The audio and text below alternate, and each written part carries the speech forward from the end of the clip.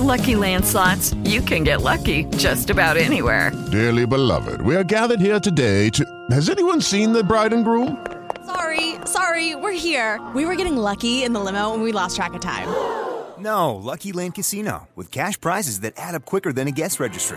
In that case, I pronounce you lucky. Play for free at LuckyLandSlots.com. Daily bonuses are waiting. No purchase necessary. Void where prohibited by law. 18+. Terms and conditions apply. See website for details. Before we get into things, today's episode is sponsored by BetterHelp. Creepscast listeners get 10% off their first month at BetterHelp.com/MrCreeps. And Audible. Get started with your 30-day free trial by visiting audible.com/creepscast or text creepscast to 500-500. Hi everyone, I hope you're ready for this week's episode. We have a dazzling collection of the creepiest tales found on the internet. Do you think you can handle them, or are you too scared? I guess we'll see. Let's journey further into Mr. Creep's mind. My grandpa told me a story about his time in Vietnam. Written by J. Bird, R.S.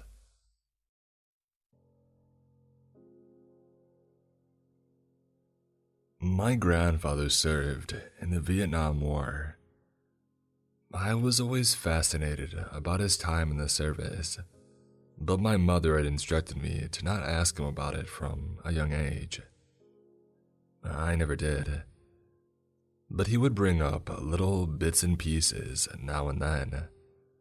It wasn't often, though.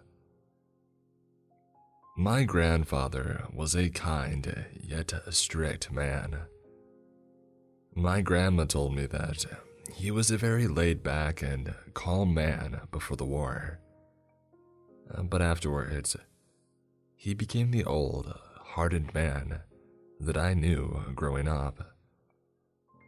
I distinctively remember playing with military toys as a kid, and he just walked in and shook his head, saying, "It wasn't like that, kid." What I'm trying to say is that, although I love my grandfather, he can be a cold man sometimes. I don't blame him. I didn't see the horrors that he saw. Time has taken a toll on my grandfather, though, and all those years of smoking have finally caught up with him. For the last few weeks, he's been in a hospital on his deathbed. The cancer has spread from his lungs to the rest of his body. I've been spending a lot of time beside his bed, just keeping him company or watching TV with him. Recently, likely because he knows that his time is coming sooner than later, he has been telling stories. Some have been about his childhood, raising my mother, old school friends, while others, and more importantly, have been about his time in Vietnam. The story started off small, with him first telling me about some of his friends that he had served with. As time went on, though, he opened up more and more. He started telling me about the things that he did and saw. He told me about the napalm attacks in the jungle, how he and his squad were right on the outside of the clear zone when it hit. They had watched the planes drop it, setting ablaze the jungle and, in turn, everyone inside. He said that he heard the screams of those burning alive, gut-wrenching, horrible screams of pure agony. "It sounded like hell in our world," he said before stating, "I suppose it was." As if these sounds weren't enough, one of the victims came running out of the inferno. Like a ball of fire with arms and legs, my grandfather told me. He said after a few dozen yards, he just fell on the ground screaming. My grandfather and a war friend of his walked over to the burning body to see it struggling to extinguish the flames on the ground. My grandfather looked away from my eyes at this part of the story. It was just a kid, he sighed. A kid with flesh melting off his bones.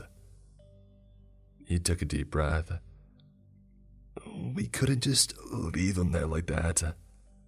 So I took up my weapon and I put him out of his misery. I knew that these stories were causing him distress, bringing back memories that he likely had tried to forget for years. I told him that he didn't have to talk about any of this if he didn't want to, but he insisted, saying, that wasn't even the worst thing that I saw. It was the middle of the day. My grandfather and his squad were walking through the jungle. He said they were doing their usual thing when his sergeant put his hand up for all of them to stop and stay quiet. This would happen sometimes, he said. Sergeant would think that he heard something, and we would have to shut up. Saved our lives a few times, I suppose. Other times, he trailed off. They all sat and listened for a minute, when my grandfather noticed something. Nothing in the jungle was making a sound. No wildlife, no bugs, not even the swaying of leaves in the wind. Nothing. He tightened his grip on his gun as he looked around, his eyes darting from treetop to the ground, searching for the enemy. It was then that he noticed something. The jungle was always hot. You were never not sweating your butt off, even if you were just standing there, he said. But then, for that one time, it was cold. Ice cold. In just a second, I could see my breath fog up as it left my mouth. My grandpa turned to see his squad mates all looking around in amazement as well, as they all watched the wisps of their breath fog up in the air. They sat there, frozen in shock at what they were witnessing, when a fellow squad mate right behind him jerked to look around all of a sudden, clearly startled by something he had heard in the jungle. Tharp, the soldier, we were buddies. We had seen a lot of crap together in the war, so I knew he was usually level-headed, even under fire. My grandpa clarified. But we could see from the look on his face that whatever he had heard, it had spooked him real bad. And then, out of nowhere, he called out into the jungle, Jill. Grandpa said he had instantly clapped his hands over Tharp's mouth to shut him up. The soldier struggled against my grandpa to try and break free as the rest of his squad got ready for the inevitable firefight that was sure to come after Tharp had given up their location by yelling. Wait, I interrupted my grandpa's tale. Was Jill another soldier? Jill was Tharp's girlfriend back home, Grandpa said coldly. Even with my hand over his mouth, he kept trying to call for Jill, over and over again. I kept whispering to him, "Tharp, you gotta calm down. Jill's not here. You're gonna get us all killed." But he just kept struggling. That was when another one called out, this time calling for his mom. No one was there to stop the other soldier, like my grandpa had Tharp, allowing the soldier to run straight into the jungle, calling out to his mother. Tharp was fighting to break free, tears now rolling down his eyes as he struggled to break free. My grandpa held his ground though, doing his best to keep the soldier pinned. However, my grandpa was distracted as another soldier ran into the jungle, calling after someone they knew from home. Someone who had no right to be in the jungles of Vietnam. Tharp used the distraction to get out his knife and stab my grandfather in the leg. I screamed as Tharp broke free and ran out into the jungle, calling out for Jill. One by one, the squad broke down and ran into the jungle. All the while, the temperature seemed to be getting colder and colder. The whole time, soldiers were running into the jungle for someone that they had heard calling for them. My grandfather heard nothing, nor did seemingly any of the other men, until they too ran out of the clearing after a loved one. Eventually, there was only my grandpa and one other soldier, back to back, guns drawn, and at the ready as their breath fogged up into the now cold jungle air. After a moment of silence, screams of the rogue squad mates filled the jungle air all around them. Some sounded far away, while others seemed to be coming from right next to them. They sounded even more piercing given the silence that had momentarily fallen upon the area. And then it happened for my grandfather. Your grandma. I heard her voice. It was like she was right next to me, whispering into my left ear. His lip was quivering. I turned to look at her when I saw this thing through the trees. It wasn't close to me like it sounded. No, it was a good 30 feet or so back into the clearing. My grandfather paused, so I asked him, "What was it?" He let out a laugh. "Hell if I know. It sure wasn't Charlie, that's for sure. It looked..." He pondered with how he wanted to describe it before saying, "It looked like how radio static sounds.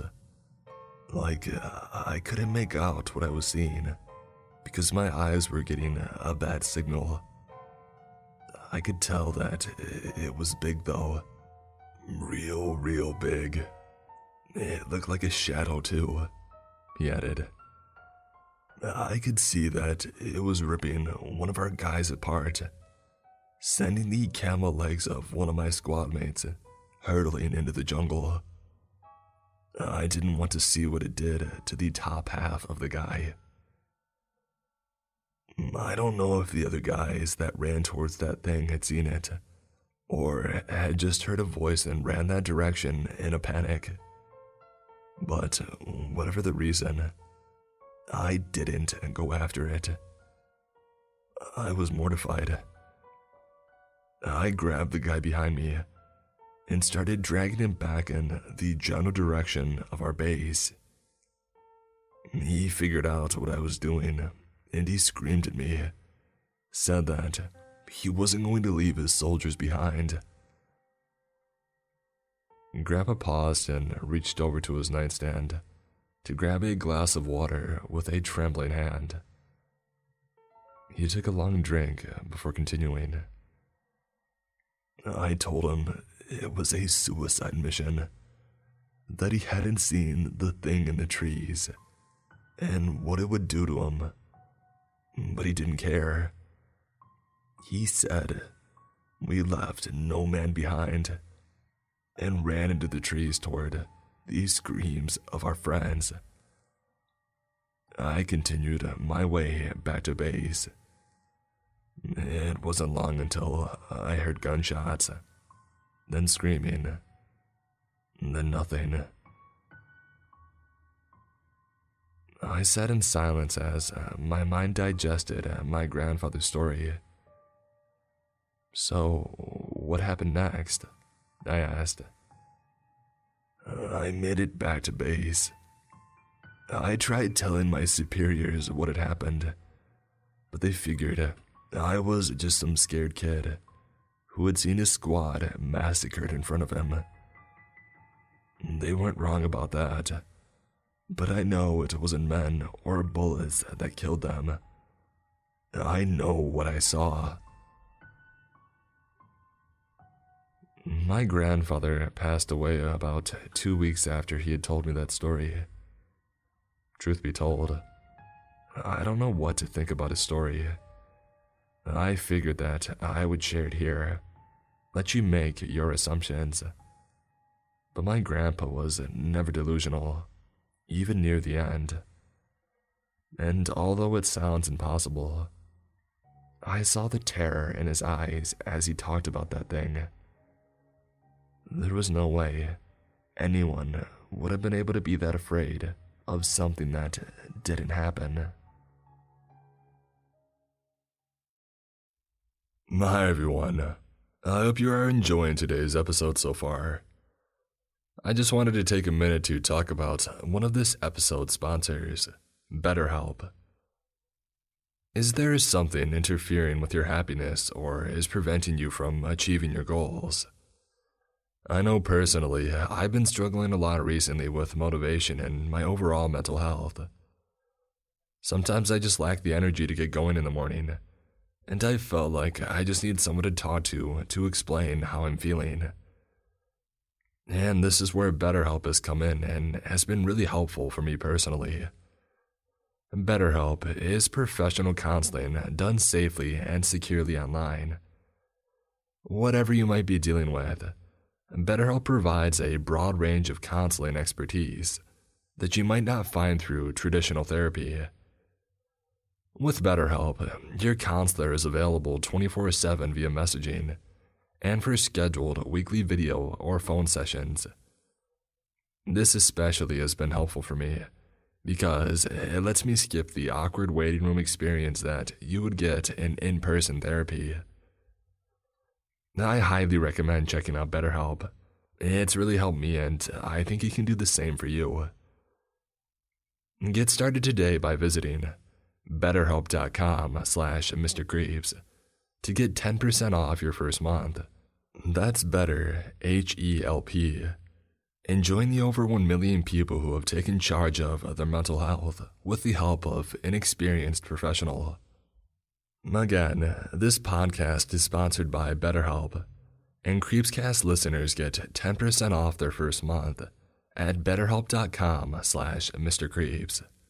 Thanks again to BetterHelp for sponsoring this episode. I found a journal from the Cold War. Its contents disturb me. Written by Narsicko.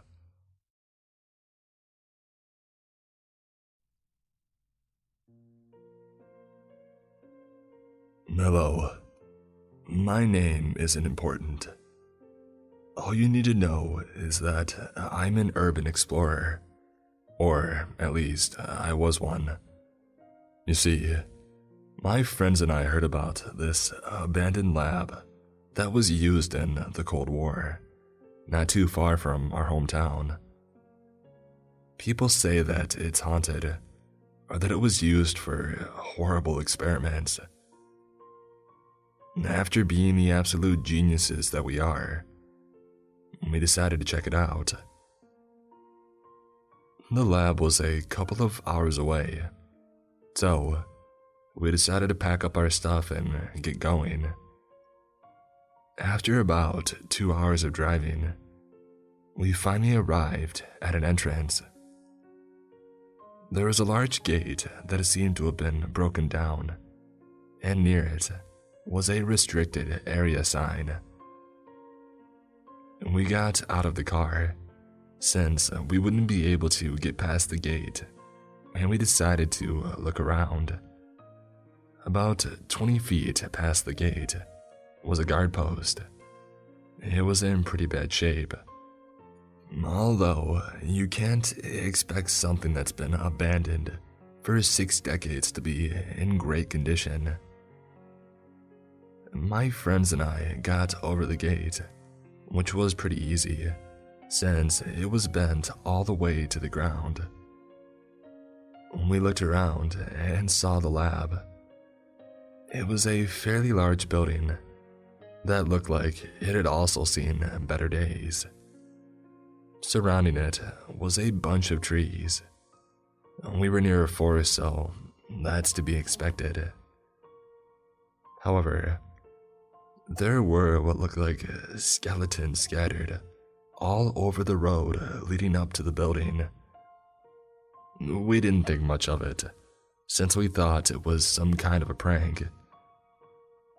We moved forward to the entrance, and the door was busted open, with a skeleton laying on the ground near it. What's weird is that the skeleton was split in half, and there was a dried black puddle under it. I was kind of creeped out, but one of my friends said to not worry. I calmed down a little and we went in. As soon as we went in, we could see nothing but destroyed equipment, dismembered skeletons, and there was the smell of death that surrounded the building. We all felt uneasy and gagged. The light didn't work, so natural light from the sun and our flashlights were the only source of light that we had. After we collected ourselves, I had second thoughts about this. I told my friends that I don't think we should be here, and we should probably just go.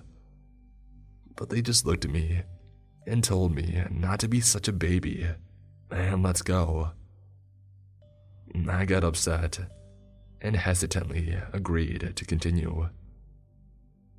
We looked around the place and saw nothing but destroyed equipment and skeletons. The interior was this dark room that had a few hallways that each ended in a turn.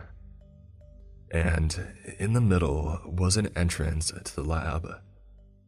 We looked in the lab and saw more skeletons and equipment. I decided to go into one of the hallways, and at the end, I entered what looked to be an area where the people who worked here rested. It was a small room with 8 beds and a single desk. I looked on the desk and I saw a journal. It had belonged to one of the scientists. I opened it and read some pages. Since the book was so old, some pages were missing, and the ink seemed to have gotten messed up somehow. I'll tell you all what the journal said. It read as follows. August 12th, 1964. My name is Dr. Michael Swatson, and I'm an egghead, as people like to call me. I'm writing in this journal so I can track our progress on Project Pariah. We are tasked with creating a new breed of soldiers who will surpass those commie guys in every way, shape, and form. We are a small team of 8 consisting of myself, Dr. Alan McCoy, Dr. Damian Smith, and 3 armed guards. I'll admit that we have our work cut out for us. It's going to be difficult to create a new breed of soldiers, but I believe it'll all work out with a bit of American ingenuity. August 16th, 1964.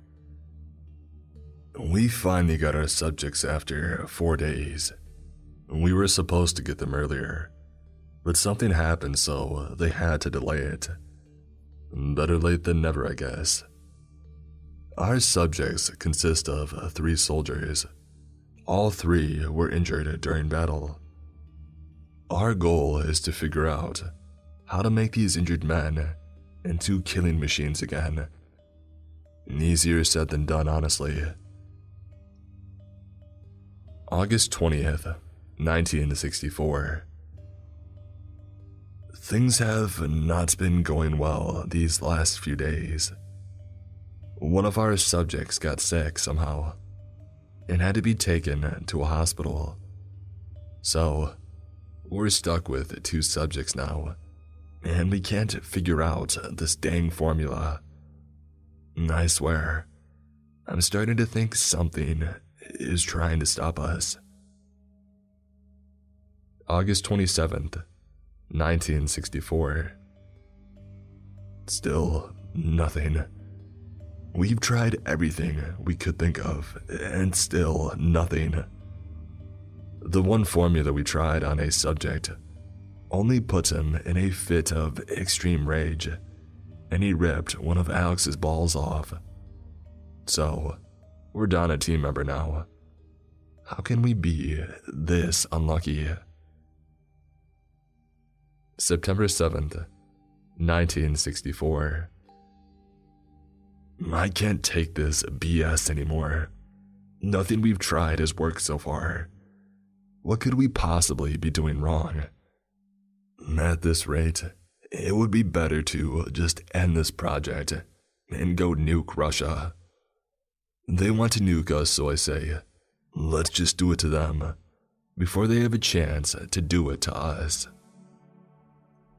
September 17th, 1964.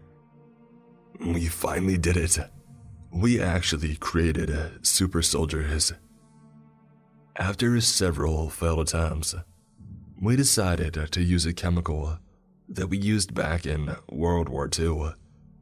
And by God, our subjects not only became very healthy, but any wounds they sustained were gone.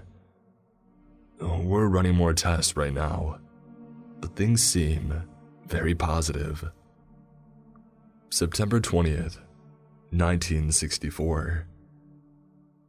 So it seems that our 2 subjects have gained increased strength, speed, and intelligence. We put them against our guards who were highly trained in close quarters combat, and they got their butts handed to them by the subjects.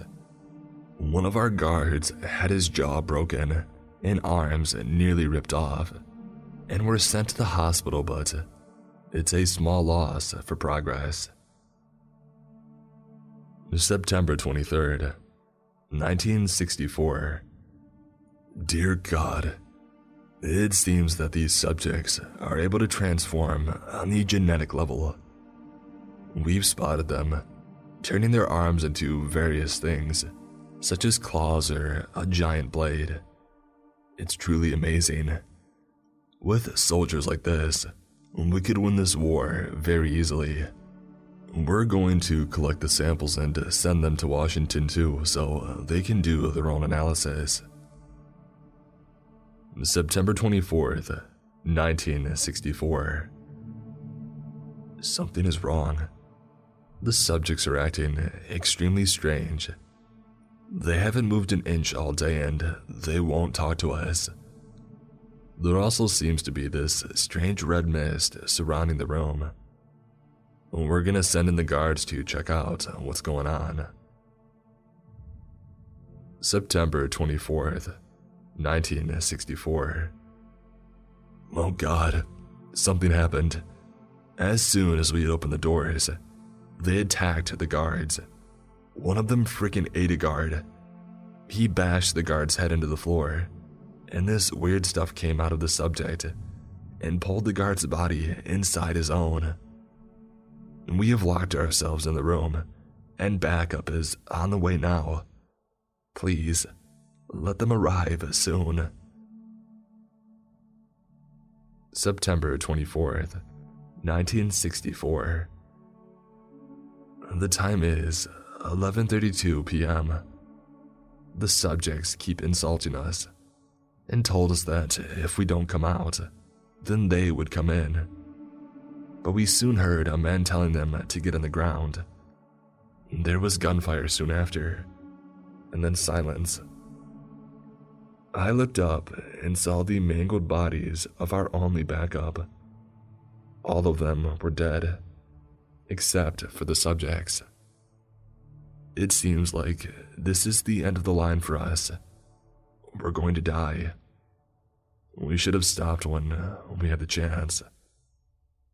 And that was the last entry. It seems like some sort of experiment went on here and ended terribly. After I finished reading the journal, I decided to keep it and I called for my friends. But there was only silence. I called for them again. Nothing. I was getting annoyed since I thought they were pranking me, and told them that they better stop because it isn't funny. I went back into the main hallway. I looked at my watch and saw that it was 11:32 p.m. I couldn't believe that much time had passed, and I called for my friends one more time. Still silence. I turned on my flashlight and decided to look around. After a couple of minutes of yelling and looking, I found one of my friend's backpack laying on the ground, covered in blood. I was getting concerned, and I looked around some more. I entered the lab again, and what I saw absolutely shocked me. I saw what looked like a 7-foot-tall man with claws for hands, holding my friend's mangled body. He noticed me and turned around. His face looked so young yet so old. His eyes were red and he just smiled at me. I still remember what he said to me. "Oh, another one here has infiltrated our base. This won't do it all. Get him, boys," he yelled. After that, the skeletons started to violently shake. Flesh and skin started to grow back on them, and they eventually got up. They were decayed, brainless shells of human beings, and I was scared out of my mind.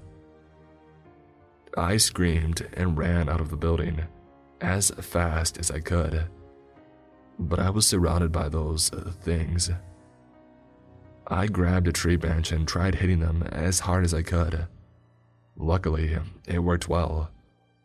So, as I made my way to the car, I kept taking as many of them out as I could.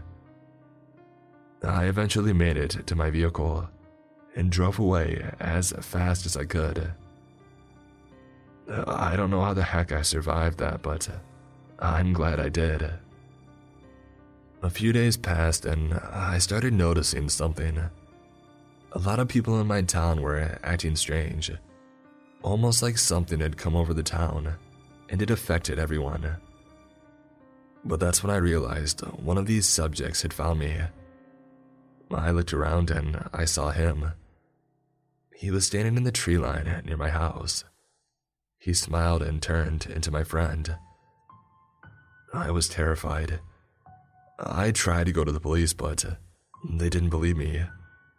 No one believed me, not even my own parents. They thought that I was trying to pull some stupid prank on them.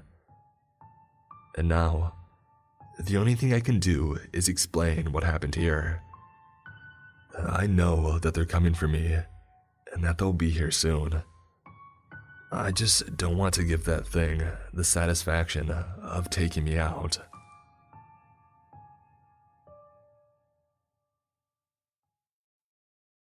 I got accepted to work overnight. Now I'm going to disappear. Written by Thick Potato. I was a fool to think that this job was just another job. Everything from the advertisement to going and actually applying was way too trivial and inviting. I'm trying to tell myself that I'm going to be okay, but I just don't know. I have some time before it happens, so I'll try to explain how screwed I am. In light of the pandemic that's been around for more than a year at this point, I was extremely tight on money. Having moved out of my parents' house right before everything started shutting down, businesses and any possible sources of income for me was bad enough. But being a college student, on top of that, was absolutely not helping my case. For the longest time, after leaving California, I lived in one of those $15 a night ran-down motels while attending ASU, and life was undeniably a struggle. Cheap housing was fine. I could tolerate the dank and stained mattresses provided in the rooms. Granted, I had been smart enough to take some washable sheets and comforters, as well as Febreze from home. I probably washed those daily because of how hot it would get in those old, barely ventilated rooms. The real problem came from the crime. In the city of Tempe, Arizona, there were almost 1,000 cases of burglary in the year of 2019 alone. Now, granted at that time, the stat didn't scare me because I thought I would be living in the dorms on campus. So, me as a high school senior thought nothing of it. But here I am. 4 nights before I ended up in my current situation, there is a case of breaking and entering reported from the floor under mine. Someone was apparently abducted and had literally everything taken. The only item that remained was their toothbrush, still neatly placed by the sink of the small bathroom attached to the main room, and the key to the room, which had the name of the person staying there scribbled onto the paper tag. Even their bedsheets were taken, strangely enough. Maybe criminals needed hostages and clean bedsheets. Needless to say, that was enough motivation for me to start making some better financial decisions. I went through 4 job interviews over the course of the next 3 days. I was turned down by all 4. They said that I lacked intuition. Yesterday morning, however, I came across a neatly organized advertisement online from a company by the name of Mord, M-O-R-D. The bold font stood out from my computer screen, detailing, "No experience required, great pay, call for interview." From the other advertisement I was looking at, I chose to pursue this one. I felt almost as if it was calling to me, or maybe it was beaconing my bank account. I called there and then, and after a few rings of the dial tone, the sound of a young woman came through. "Hello there, are you calling about the job advertisements that we put out recently?" she asked gingerly. "Oh, hey, yeah, actually I am. I would like to schedule an interview for later today." I stumbled with my words. At times I find it hard to talk to people, and the quarantine was not helping me be any less socially awkward. "Is that all right?"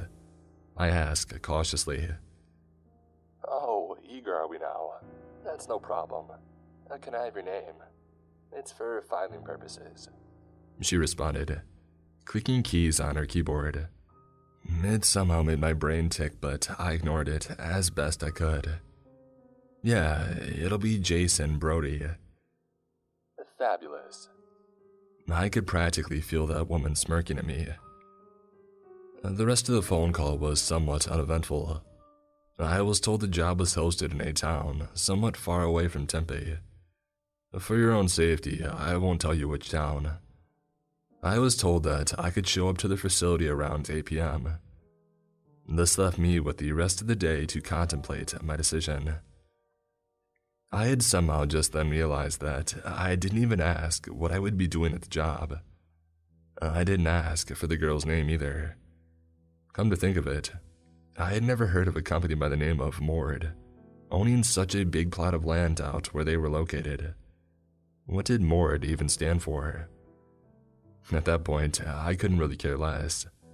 I had dollar signs waving in my face, so I hastily went for it.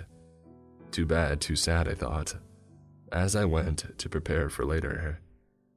I gathered the best clothes I could and I took the evening bus to a stop relatively close to the property.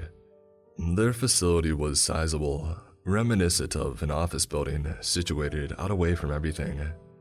It was essentially a desert out here, even though the more urban areas were probably 45 minutes away. Still, there were some buildings scattered out along the road. Mord's, however, was strangely pronounced. Compared to the other dusty buildings, this one looked weirdly clean and pristine in the evening sun. As I got to the front entrance of the building, I was greeted with a reception area. The walls were painted in a bright and reflective shade of white, with black trim which meant a marvelous red carpet with black and white patterns etched into it. It reminded me of a casino show floor. In the mostly empty and spacious room were some white leather couches, some pillars spread equally across the expanse of the room, and some houseplants in the corners. A young, blonde girl worked the front desk. "Mr. Brody, I presume," called the girl. "Yeah, I'm here. You must be who I spoke with earlier," I responded, doing my best not to stutter. Although the girl's facial features were hidden by a blue surgical mask, she seemed pleasant. Her nameplate read Anna, not even a last name. "All right, if you would walk down that hall over there, it'll be the first room to the right." She pointed her finger to a hallway to the right of me. "Much thanks," I replied. By her voice, I assumed she was probably in her early 20s, probably working some lame job to get money, similar to how I was. Inside of the room was a wooden desk and some chairs. The decorative pattern of the lobby was seemed to flow into the office rooms as well. On the desk laid a piece of paper and an envelope. Cautiously, I took up the paper. It read, "Mord, Room 2. Good evening, Jason. It is truly unfortunate that I couldn't see you in person before you start. As you should know by now, you will be working overnight in our facility as an overnight guard. As mentioned in the advertisement, the pay should be satisfactory. You will receive $1,500 per working night. If you couldn't tell by my phrasing, you have already been hired. You will start tonight. Your job is quite easy as long as you follow the company rules. The envelope next to this page should contain said rules. Failure to comply with these rules may lead to unforeseen consequences for you, so be sure to work diligently. Your uniform can be found under the chair behind you in the corner. You will find your post for tonight using the map of the building provided on the back of this page. Be at your post by 11:30 p.m. tonight. You may spend the time leading up to your shift in any way you'd like. Do not go down the stairs. Aaron." I laughed at the last comment. Way to be ominous, I thought. It was about 8 p.m. then, so I decided to get some rest in before my shift. I slept in the chair where I had originally picked up my uniform. The pay was enough to cover my tuition in a matter of weeks. No way I was turning back. My alarm rang at 11:20 p.m. I shot up, put on my uniform, and followed the detailed fire escape route map of the building to my post. Aaron had kindly used a red marker to guide me through the hallways. I arrived at my post by 11:26 p.m., just enough time for me to take a quick glance at the rules. I figured that since I had been hired on the spot, I was in no rush to fret over these. The paper contained a list of 14 rules. The first rules were modest. Rule number 1. From a time period of 11:30 p.m. to the end of your shift at 6 a.m., you must walk the ground floor's perimeter twice. You may choose the intervals at which these patrols happen. Easy enough. Rule number 2. From a time period of 2 a.m. to 3:33 a.m., you must take a patrol of the second floor. Walking the perimeter suffices as a patrol. That's oddly specific. Rule number 3. You will also be tasked with observing the CCTV cameras stationed around the building. If you observe anything you would consider abnormal, please use the phone in your room to contact the front desk. They will know what to do. Connection number 999. I sighed. It's whatever, I thought. It must be some new guy hazing ritual. It reminds me of when my old burger joint used to decorate for Halloween. Oddly spooky. I laughed internally. Maybe they're just reusing some old supplies from Halloween. But it's March, though. I shrugged it off. Taking a look at my watch, it was now 11:30. I was officially on the clock. Looking up, I observed the room that I had been stationed in. In contrast with the rooms on the first floor, the red carpet that had been present throughout the greater part of the building did not go past the doorframe. Rather, this room had a bleak gray carpet, a color reminiscent of wet concrete. The walls of this room were a faded white. Numerous maroon stains laid in contrast from the color of the wall. Some long stains even followed onto the ceiling.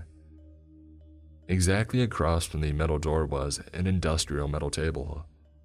On the table sat 12 monitors, stacked 4x3. Next to the pile laid a beige office phone. In the corner of my room to my right were 4 blue lockers. In the other corner of the room, there is a small yellow bin with something black inside of it. Classy. Flipping around, I decided to go out for my first patrol right off the bat. I took the envelope with the rules and I kept reading. Rule number 4.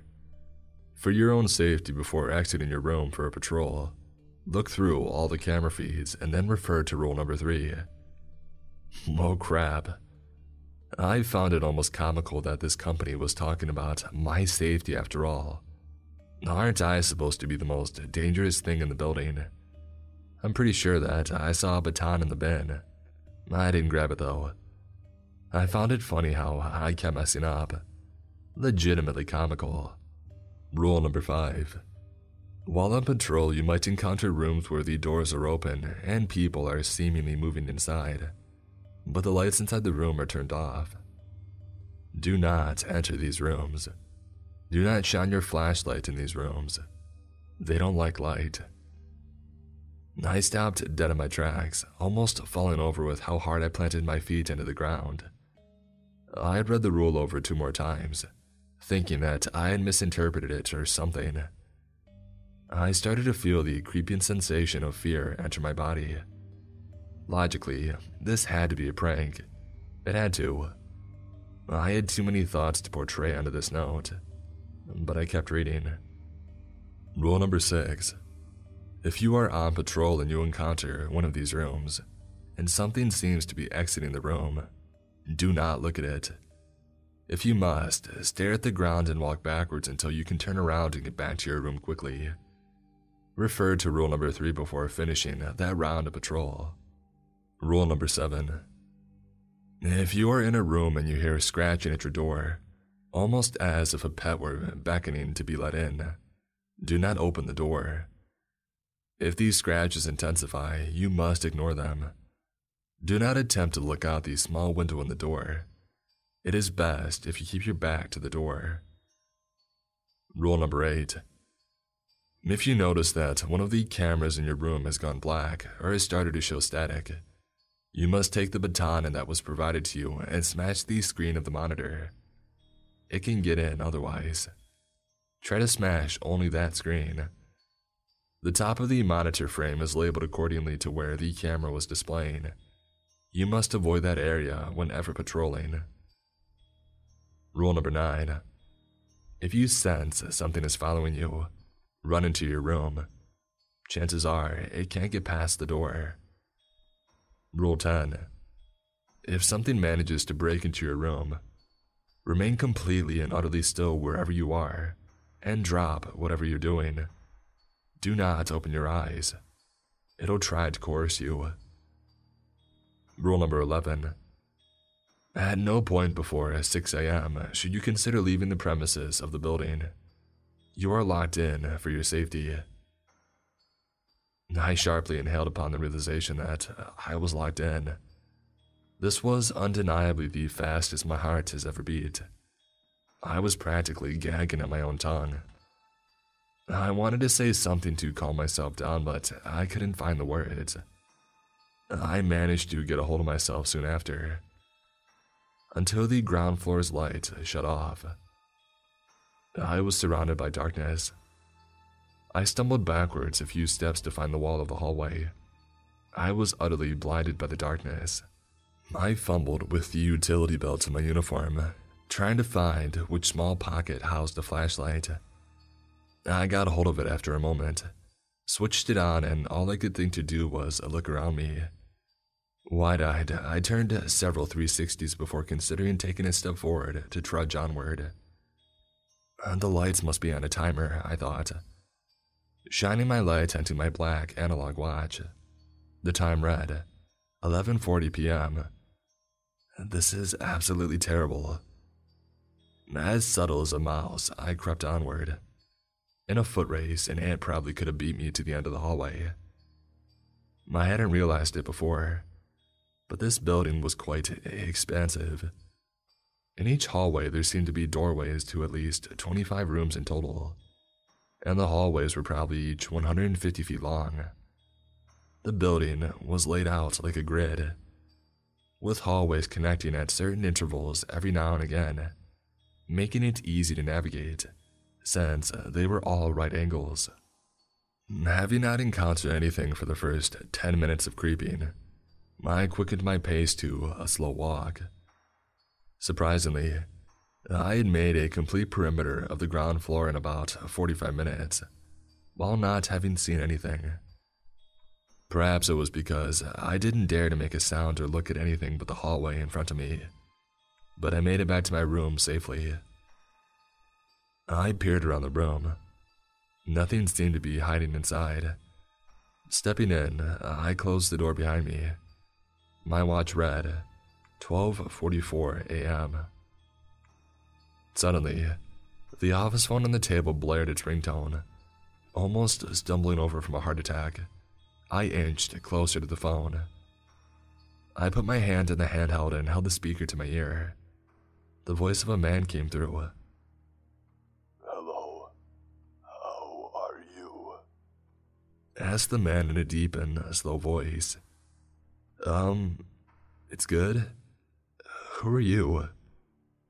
Ignoring my question, the man continued. What do you believe in? Static from the phone erupted briefly. Wait, what do you mean? I was sufficiently flustered. What, like religion? I'm an atheist. There was a brief pause. What is your name? Asked the man. He sounded cold and lifeless now. There was no inflection left in his voice. His breathing was shallow, like his diaphragm could no longer push enough air out of his mouth. Jason. The man's voice became distorted past what I could ever possibly try to describe. It was similar to someone choking or gargling on some thick liquid. It hurt my heart to hear somehow, but it was talking to me through the distortion. I didn't know what it was saying. The phone line cut out. It was eerily silent all around me now, and then it dinged on me. I whipped the envelope out and scanned the rules for anything mentioning a phone. I read, Rule 13. If the phone in your station begins to ring, you must answer it. answer any questions it may ask. If it hangs up before you do, resume duties. If it asks you for your name, do not answer, hang up, and resume duties. My heart dropped. I really had nothing running through my head right at that moment other than dread. From the silence came a knock at the room's door. I flipped around instantly to face it. Before taking a step forward, I looked at the paper with the rules again. Rule 14. If there is a knocking coming from the door to your room, it is most likely the result of not following one of the previously mentioned rules. Refer to Rule 7. If the handle of the door begins to jingle, refer to Rule 10. I looked up to the door. The handle to the door had silently been turning, and I had not noticed. I dropped the envelope somewhere on the ground from surprise. I instantly shut my eyes and I crouched down, trying to find it by feeling the ground. I heard the door start to creak open, its metal hinges squeaking. Planting both hands on the carpet, I prepared for what was about to unfold. What I felt at first was a strange aura. It became seemingly colder inside of the room, but my body remained warm. Strange sensations coated my arms and legs, the kind where it tingles, and you would expect to find a spider crawling on you, but there's nothing there. My head felt unfathomably hot compared to the other parts of my body. And that's when it spoke. Its voice was reminiscent to that of the thing that spoke to me on the phone. However, it was not gargling. It had the same vocal tone as the thing on the phone, but this time, it spoke with inflection and an accent. It sounded human. "Hey, it's okay. Open your eyes and come with me." It repeated that phrase several times and then, almost as if it were perplexed by why I wasn't responding, it started speaking again, this time in German, and then in what I assumed to be Russian, and then in an Asian language that I didn't recognize. And then it went silent, but the feeling in my body was still present, along with the intense cramping of my muscles. I didn't dare open my eyes. I remained in my crouched position for what seemed like an eternity. When these sensations in my body had subsided, I finally mustered up the courage to open my eyes. There was no monster from anything I could see. The door remained wide open. The light that illuminated my small room of salvation spilled into the hallway outside. I shot up and I closed the door as quickly and quietly as I could, somehow thinking that it might still be outside somewhere. I don't remember exactly how I felt, but deprived of oxygen from forgetting to breathe is somewhat accurate.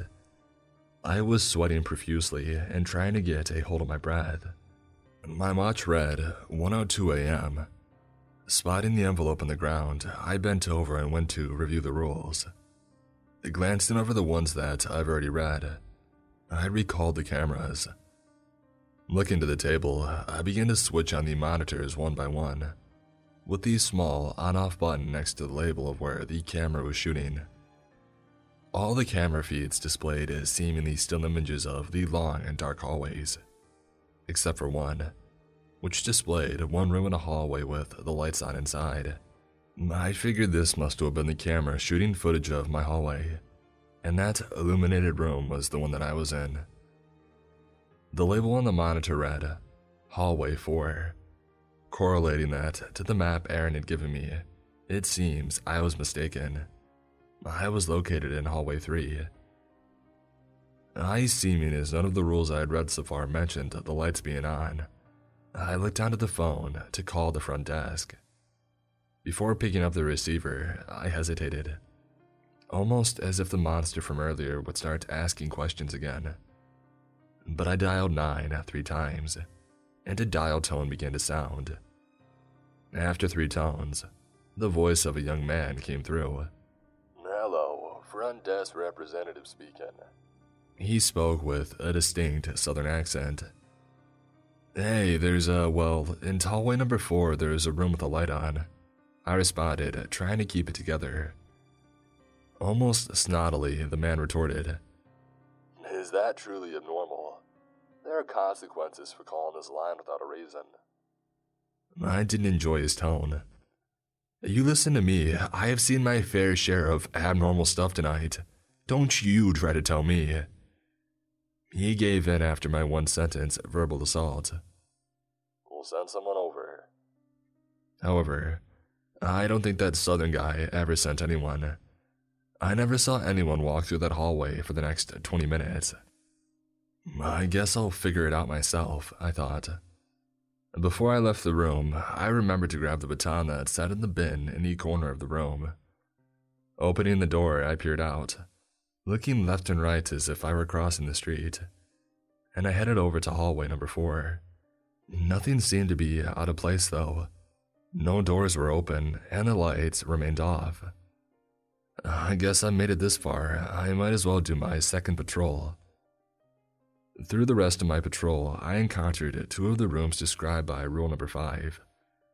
I heeded the warning of the rule and simply walked past the room without investigating inside. Those rooms were truly strange though.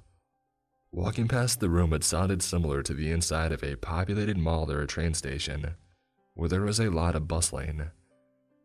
I took a quick glance inside one of these rooms as I passed it in the hallway. Through the darkness, I could see movement, but I couldn't relate it to anything that I could comprehend. It had the form of a black mass, swirling around. Moving on, I walked down a flight of stairs, figuring I would do an extra good job and continue onward. Everything seemed darker down there, but it was reminiscent of a copy of the ground floor from what I could remember. My feet made a small squishing sound while walking. The floor seemed to be slightly flooded by a thin layer of water. I felt like I had a bad night blindness down there. My flashlight seemed to lose power as well, or something to that extent, because the beam dimmed the further that I walked.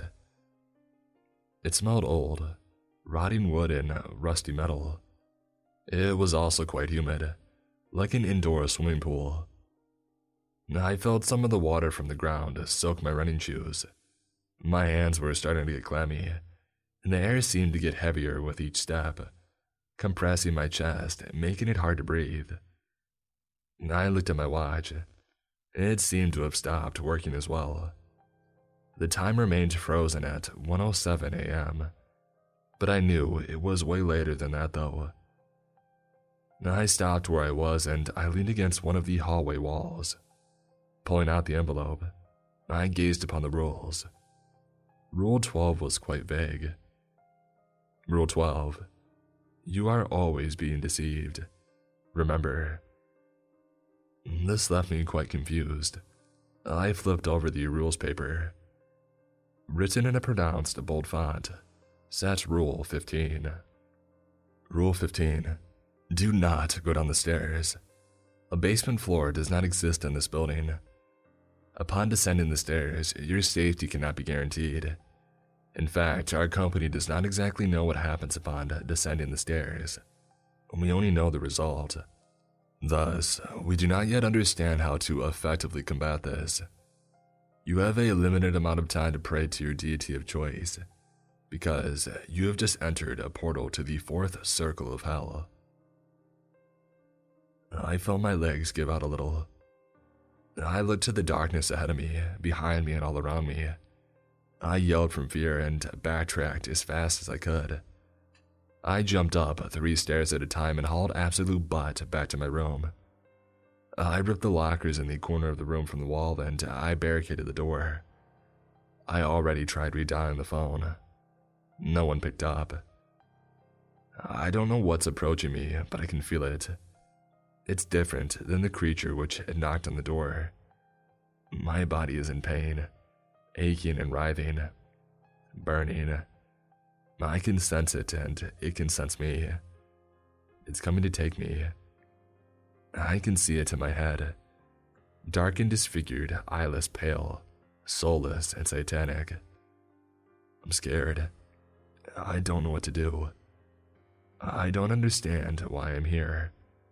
I don't understand why this is happening to me. Please, whoever may be reading my warning, if you ever agree to a job that seems too good to be true, it is.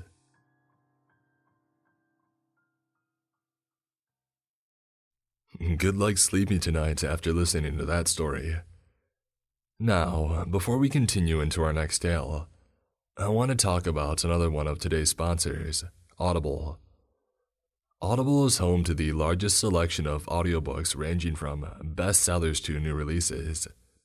I find myself using Audible constantly throughout my day, whether I'm doing chores around the house or driving in my car. The convenience that Audible provides is unbeat. As many of you would imagine, I am a big fan of anything related to the horror genre, Stephen King especially.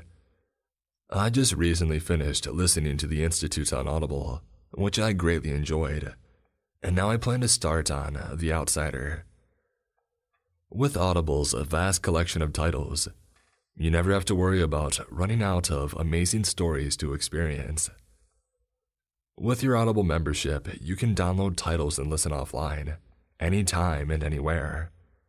It's a great way to stay entertained while on the go. To get started with your 30-day free trial, visit audible.com/creepscast or text creepscast to 500-500. Again, that's audible.com/creepscast or text creepscast to 500-500 to start your 30-day free trial. Thank you again, Audible, for sponsoring today's episode. And now, back to the stories. We made contact with intelligent life. It was a huge mistake. Written by Narcico. My name is Virgil, and I'm going to tell you about a series of events that's happened to me over the last couple of months. The reason for this is because I feel like I don't have much time left, and I want people to know what's happened to me. You see, I never believed in the idea that there was life on other planets. I always thought that if there were, they would surely visit us, either out of curiosity or just the need to destroy something. This all started back in November when I was a senior in college. I wasn't exactly a popular student. The only people who I could really consider friends were a couple freshmen named Cody and another senior named Yuri. Cody had always been a really shy person. He has pretty poor social skills and he sort of just latched onto me. I didn't really mind it because I know what it's like to be shy. Yuri, on the other hand, is sort of the opposite of Cody. He's a social butterfly, for lack of a better word. He wants to be friends with everyone he meets, which kind of leads him to annoying people, because he never really stops trying. It was a pretty normal day.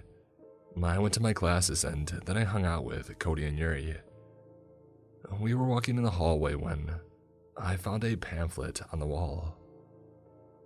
It was an advertisement for a program that needed volunteers for a special project. It said that you would earn extra credit for participating and be paid $500.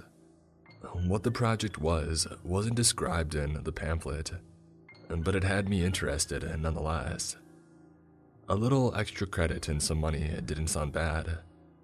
So I looked at the location it was in, a part of the school that I had never heard of before.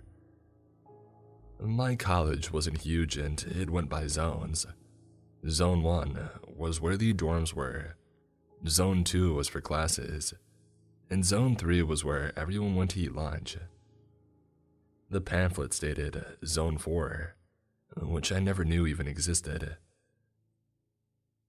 A couple of hours later, I tried to look up Zone 4 in my college, and I had managed to find an old map in the library that had mentioned the area. It said that Zone 4 was about a mile out from my college, which was odd. Why did they add this area so far away from the campus? I didn't think too much about it, so I got ready and I got on my bike. It was about 5 p.m. when I had reached the area. It didn't really look like a college campus. It looked more like a lab of some sort. It was a relatively large building, with a giant antenna on the top. There was a car parked out front and 3 people standing by the entrance. One was a woman, who looked pretty short. She had long black hair and green eyes, and seemed pretty nervous. The second was a man who was the tallest of all of us. He had short brown hair and blue eyes and a slim figure. And finally, there was another guy.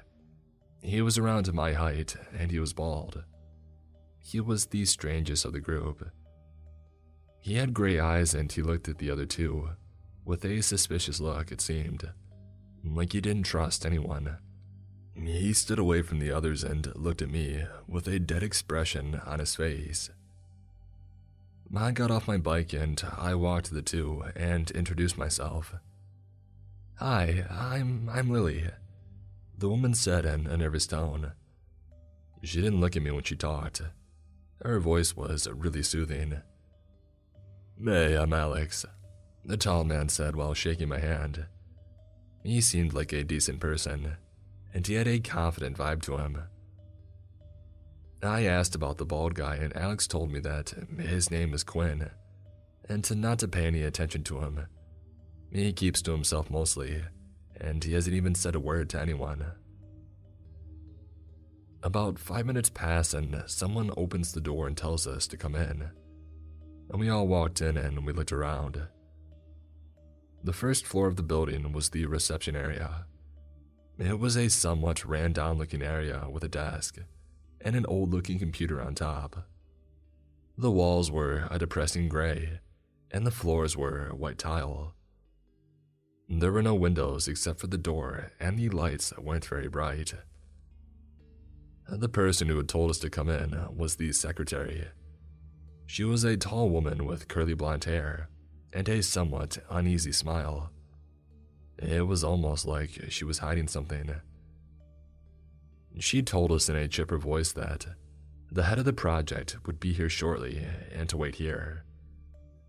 We all nodded our heads and we waited about 15 minutes. There was a somewhat disturbing aura to this whole thing. I couldn't put my finger on it at the time. The head finally arrived and we were greeted by a short man in a lab coat. He looked to be in his mid-40s and he had a black beard. His eyes were piercing and he was missing a hand. "Hello, my name is Dr. Popowitz," he said in a cheerful tone. His voice was deep and rough. "Thank you all for participating in Project Orion. The purpose of this project is to prove that we are not alone in the universe, that somewhere deep within this solar system, there is a civilization of beings who we will welcome with open arms." He was really passionate about what he just said. We all sort of looked at him with confusion. Now, I know that I probably seem, well, crazy, but I assure you that I'm not. He sounded a little nervous when he had said that. "Anyways, please follow me and I'll give you all the tour of the building." We all looked at each other and I gave a shrug, and we then proceeded to follow the doctor. He showed us around the complex, telling us about the various rooms and gave a little insight into his life. He had been looking for signs of extraterrestrial life for over 25 years, and he believes that he finally might be onto something, and he's going to need our help. Of course, I thought that this guy was out of his mind, but hey, a little money couldn't hurt. After showing us around, he finally stopped in a large room. There were monitors everywhere, and some kind of radio, it looked like, in the center of the room. "Man, this is where you'll be helping me. It's pretty simple work. You all will be watching these monitors for 3 days, and if you see or hear anything, then speak into the intercom here." And he points to the intercom on the wall. Now, I should mention that none of you are allowed to expose the purpose of this project. I've worked too hard to get to where I am now, and I can't have anyone finding out what this is. We all nodded and he showed us to our respective monitors. He told us what each button does and then proceeded to walk off. I looked around, and everyone was doing their job. Except for Quinn. He just kept looking at me. Actually, now that I think of it, I don't think he ever stopped looking at me. I felt uneasy and I tried to ignore him, and I looked at my monitor. There was nothing but stars and distant planets. It was rather peaceful, honestly. After a few hours, we heard Dr. Popowitz speak through a speaker. "You may all go home. Please return tomorrow at 6 p.m. I groaned and got up, and I walked out of the room. I checked my phone, and it was 1 a.m. I was pretty tired, so I went back to my dorm. As I was walking out, I saw Quinn staring at me again. I got annoyed and asked him why he won't stop looking at me. He didn't reply. He just kept looking. For a second, I could have sworn that his eyes had changed colors. I got fed up and I walked out of the building. Nothing happened on the second day. It was the final day when it actually happened. I still remember the exact date and time. November 30th at 11:21 p.m. I was looking at my monitor when suddenly a weird noise had started up. It was garbled. We all looked around and realized that the radio was on. It seems like it picked up some kind of transmission. My eyes widened and I ran to the intercom and told the doctor that we think we had found something. In mere seconds, he dashed into the room, and I explained what happened.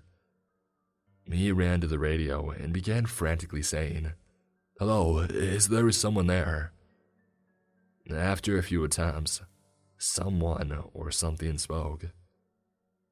"Why have you contacted us?" The voice was deep and unsettling. I don't mean any harm. My name is Dr. Popowitz, and I'm from the planet Earth. We wanted to prove that we weren't alone in the universe." The doctor seemed really excited. I couldn't believe that we actually made contact with other life.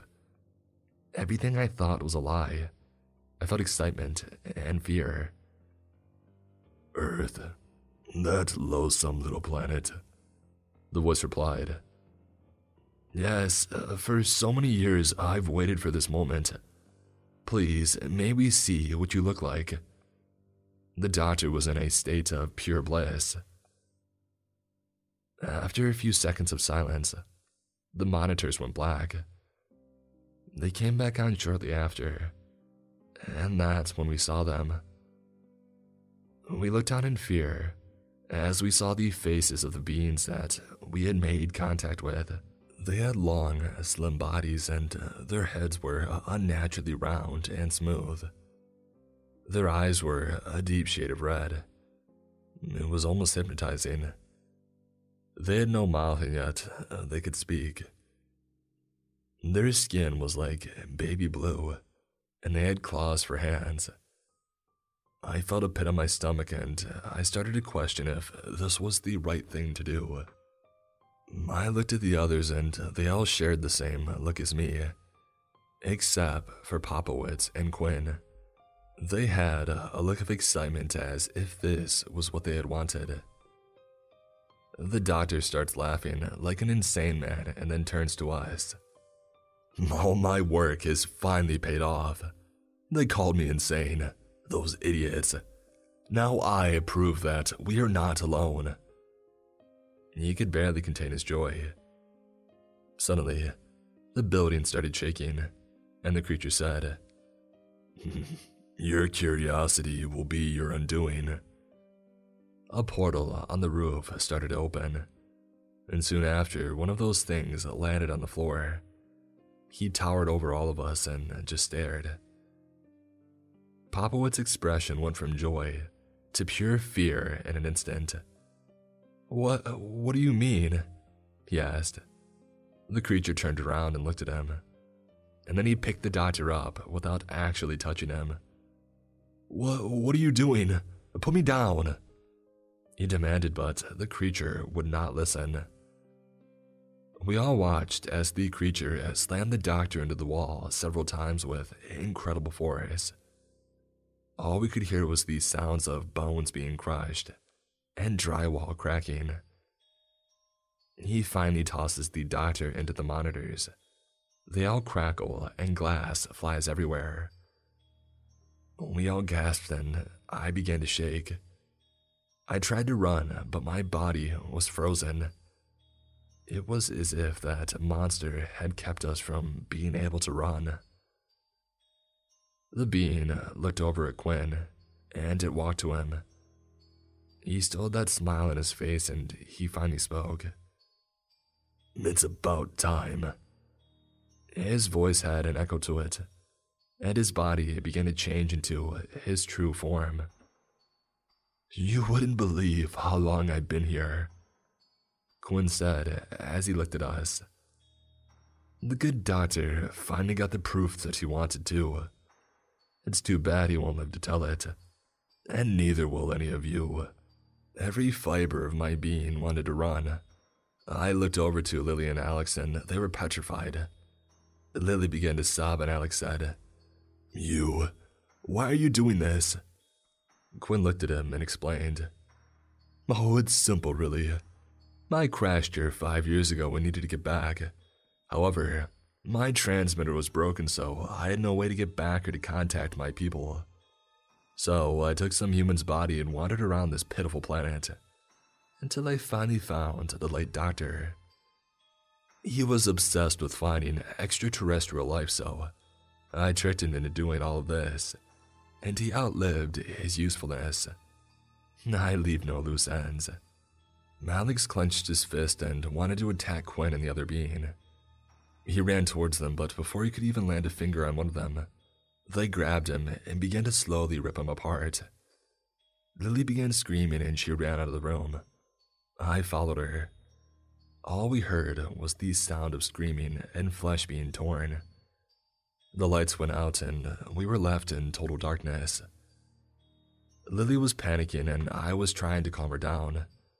Those things, they killed him without a second thought." Lily was on the verge of hyperventilating and I couldn't blame her. I was trying to control my fear, but it was getting harder every second.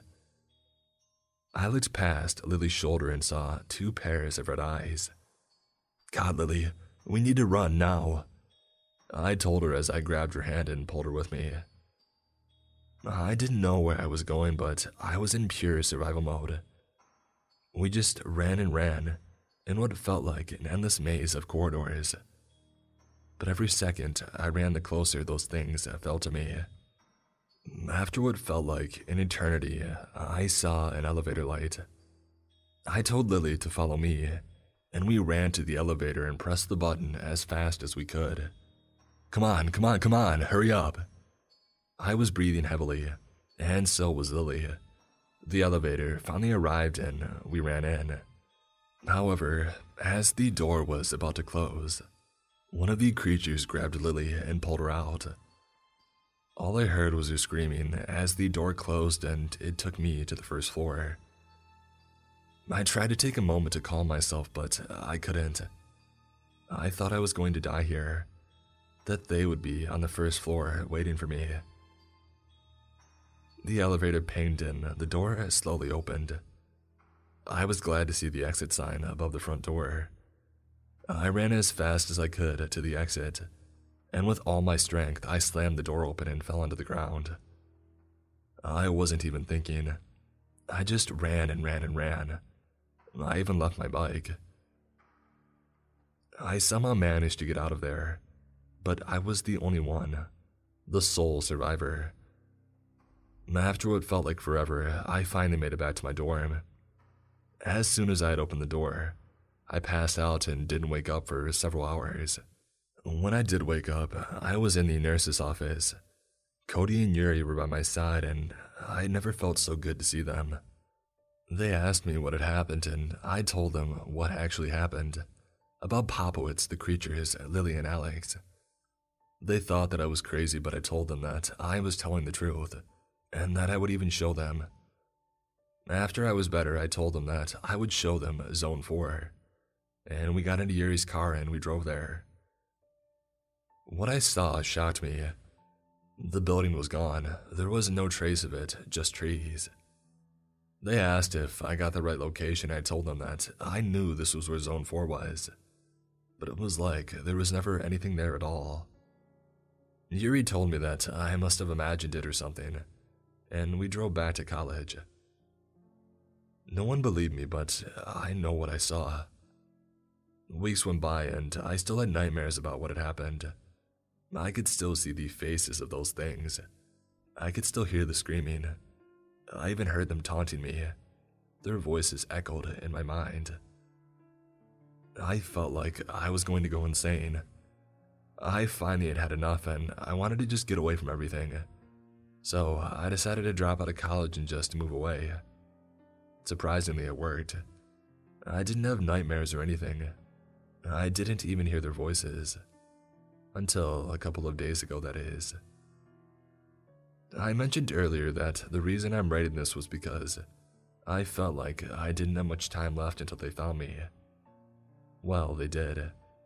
I started hearing the voices again, and I saw flashes of them taking me in various ways.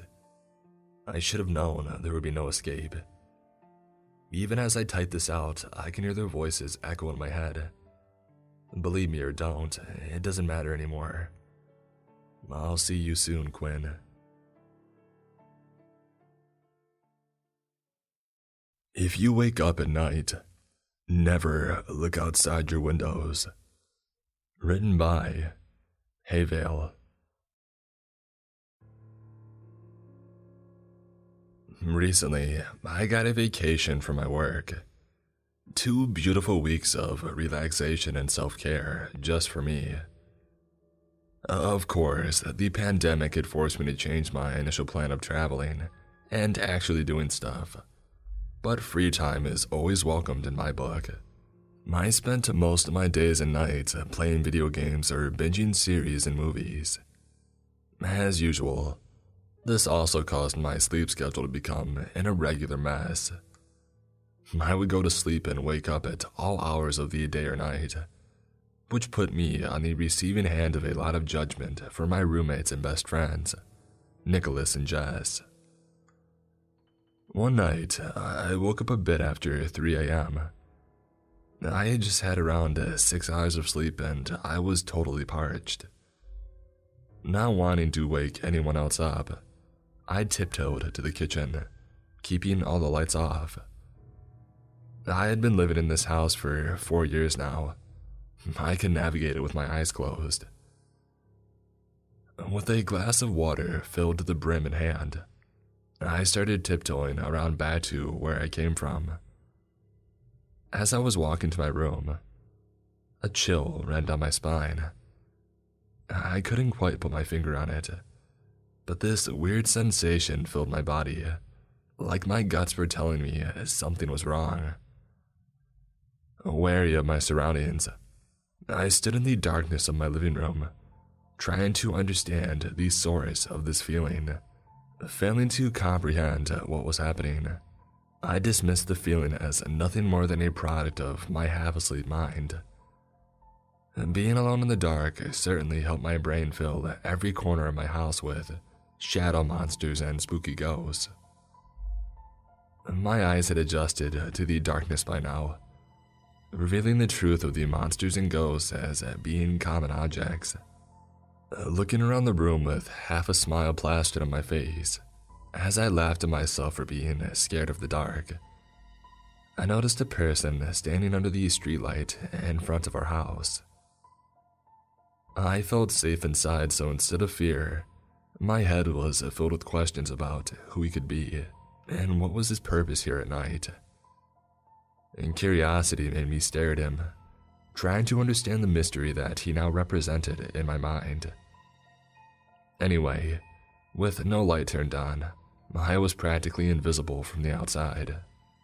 I think that it was a man, but his morphology wasn't clear from that distance.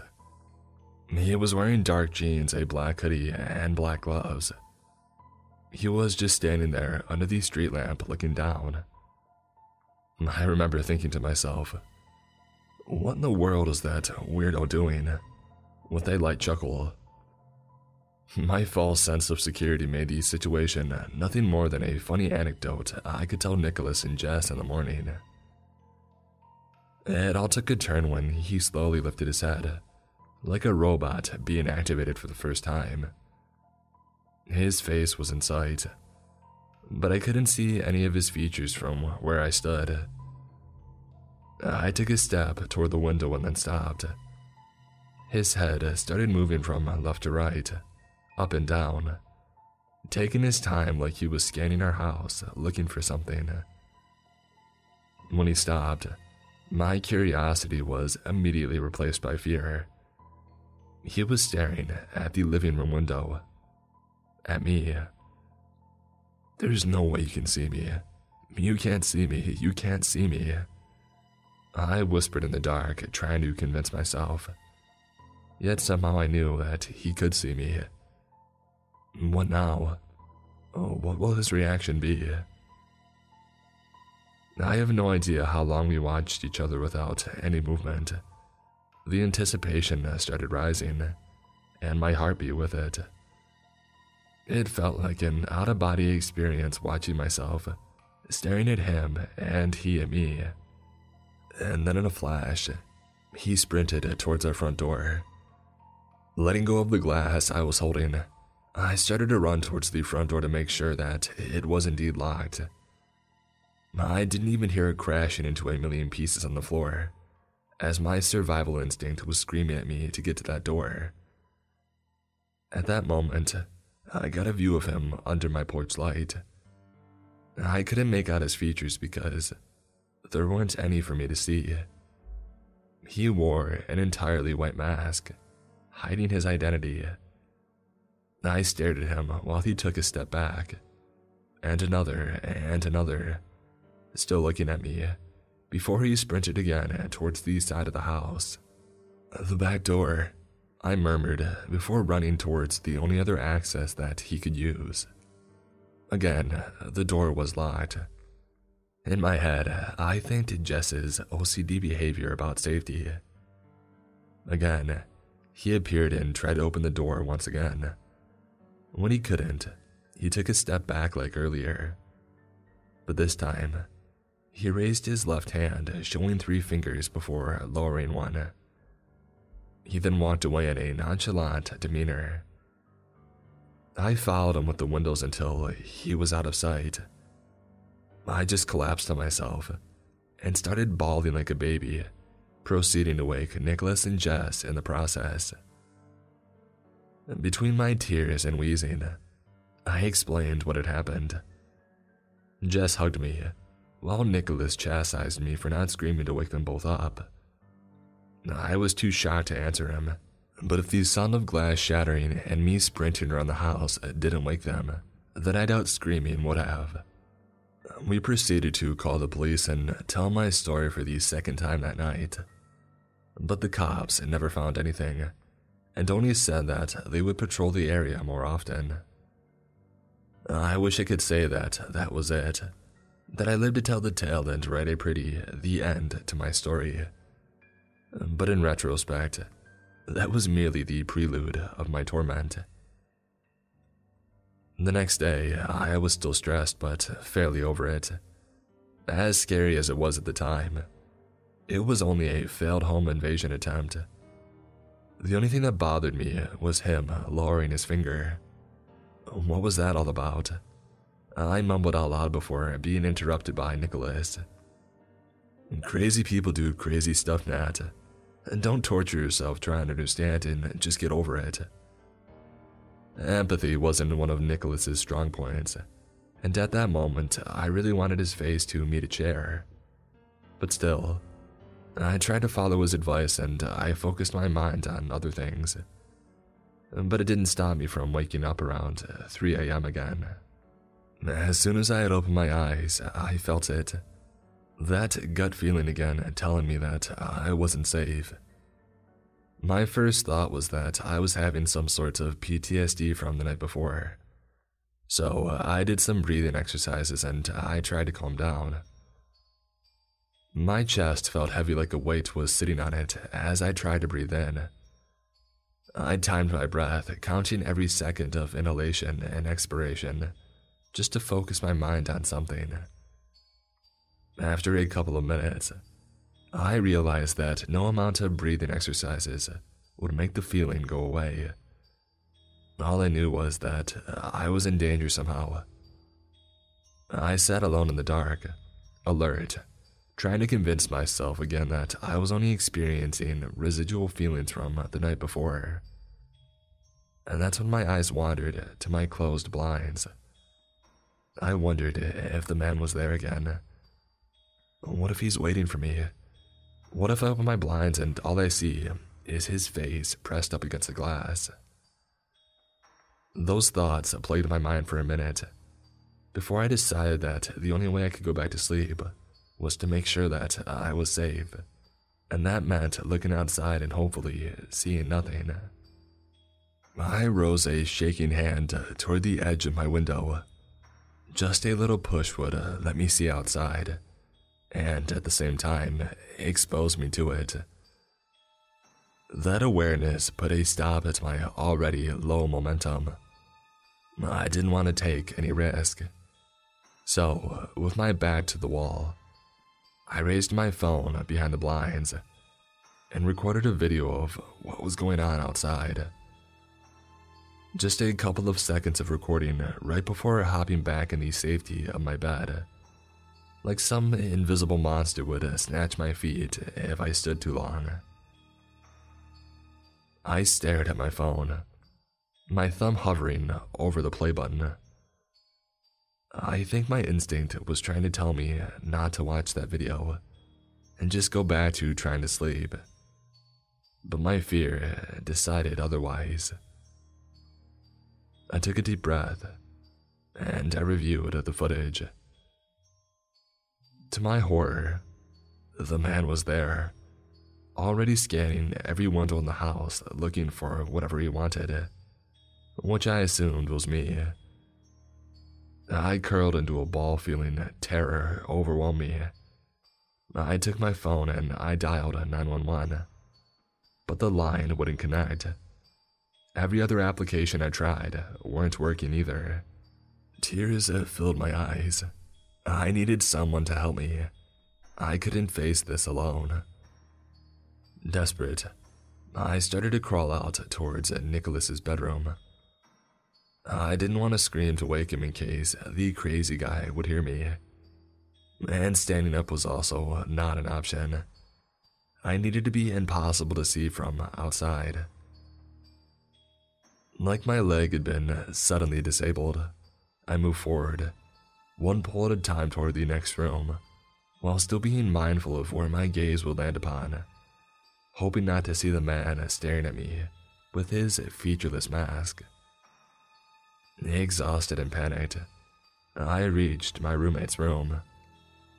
"Nicholas, wake up. The crazy guy is here. He's back again," I whispered loudly as I started getting up. The only answer I got was my heart pumping away in my ears, as I noticed his bed was empty. I had seen him go to bed after he had wished me a good night. He was supposed to be here. There wasn't anywhere else that he could be. My mind immediately went to Jess. I had to make sure that she was safe. Throwing away discretion, I ran down the stairs to the basement. I couldn't help but let out a small sigh of relief when I found her in her bed, snoring away. Jess, the guy's back. I can't find Nick anywhere. I think something might have happened to him." In my panic state, I shook her violently by the shoulders, but neither my words nor my action ended her deep sleep. Without any warning, she stopped breathing, and her body started to dissolve into a fine dust. And then there was tapping. Tap, tap, tap. I froze in place. Tap, tap, tap. I knew that it was him trying to get my attention. Tap, tap, tap. But I refused to look at him. I kept my eyes closed. There was a last set of tapping and then nothing. Was he gone? I dared to look outside. He had left, but a message was there in his place. In the foggy basement window of Jess's room was a crossed out 2, followed by a 1. That's when it hit me. The 3 fingers the man held up the night before. It was me, Jess, and Nick. And now I was the only one left. That was a couple of hours ago. Others have joined him outside. There are about 50 people, all wearing the same blank mask in front of my house. I feel like they can see me through the walls or something, because wherever I go in the house, I can feel their eyes on me. I barricaded myself in my room with a little bit of food and water, but I don't think that it matters anymore. I searched the internet for any information that could possibly help me. I did find some other people that had been claimed to have been stalked by people with the same blank mask. They would always post once or twice about it, before never writing anything again. One guy even posted a video of these people surrounding him, chanting some kind of sentence over and over again. People in the comments said it sounded something cryptic. I'm not sure how to pronounce it, but I'll put it on the screen. But I have no idea what it could mean.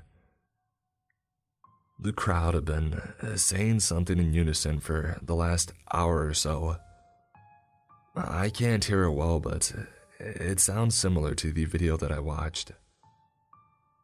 I just hope my story can help someone in the future. The house just started shaking. I think whatever they are calling upon is coming. There is no hope for me. Dad, Mom, Jessica, Nicholas, I'm sorry, and I love you.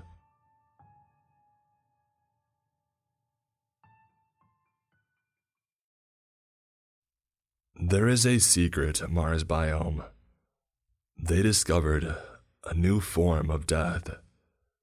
Written by Kyle Harrison.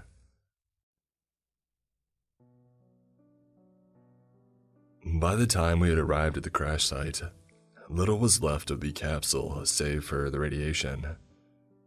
All of us were ordered to wear our protective suits as we appraised the crater.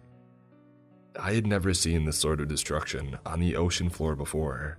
It was as though the pod had caused a rupture in the environment itself, killing all life around it and leaving nothing but a black hole. Everything about the site told me that this was an omen of dark times. The circumstances didn't allow for me to wonder what had happened here, as I knew that several other international agencies were already searching for the remaining cargo. This was a monumentous discovery, regardless of how tragic it was that the crash had caused so much damage. Despite my misgivings and fears, I had to push forward. Pushing the rover deeper, I maneuvered the arms on either side to unlatch the cargo hold of the pod, giving clear access to my deep-sea camera. We could make out 5 large steel crates that would change our scientific understanding of the Red Planet forever. Alright, get them up to the surface ASAP. We've got the helicopters ready. A voice said over my comm. That was my supervisor, Paul Baker, reminding me again this was no time for sentimentality. Work still needed to be done. Using the rover's claws-like arms, I maneuvered my own undersea drone to grab a hold of one crate and I pulled it out. A rush of air and bubbles releasing pressure. It still felt unreal to recognize that what I was holding did not come from our Mother Earth. Pushing the engines into reverse, I pulled away from the murky depths to reach our transport above. It was time to make history, for history to decide what our role would be. 3 hours and 3,000 miles later, we were back at the hive. To describe it would be nearly impossible to the uneducated person, but it is both a technological masterpiece and a thing of beauty all at once. Its official name is the Mars Terrestrial Habitation Biome Number 4. But my good friend and occasional romantic partner, Dr. Anna White, coined the term hive last spring, and the name has stuck ever since. She was there waiting for me when we had returned with the cargo, fully suited up and ready to take it into the facility. Security was on high alert.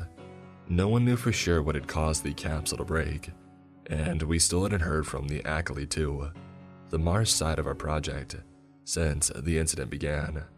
I knew our supervisors didn't want a repeat of what had happened on the moon less than a year ago, so every precaution was being taken.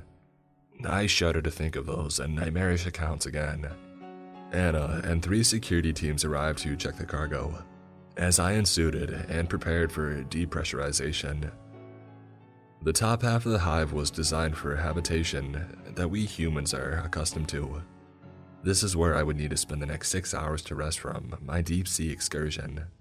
But it would be difficult, especially because I knew Anna would likely not wait for me to begin the next round of soil samples and atmospheric tests within the biome. "Promise you won't make any discoveries without me," I teased. She gave me a childish grin and looked like she had just won the lottery. I didn't hold her to any vows. I didn't know that before long that smile would be wiped away. Instead, I got to my quarters and I made a call to the lunar base again, hoping for some answers.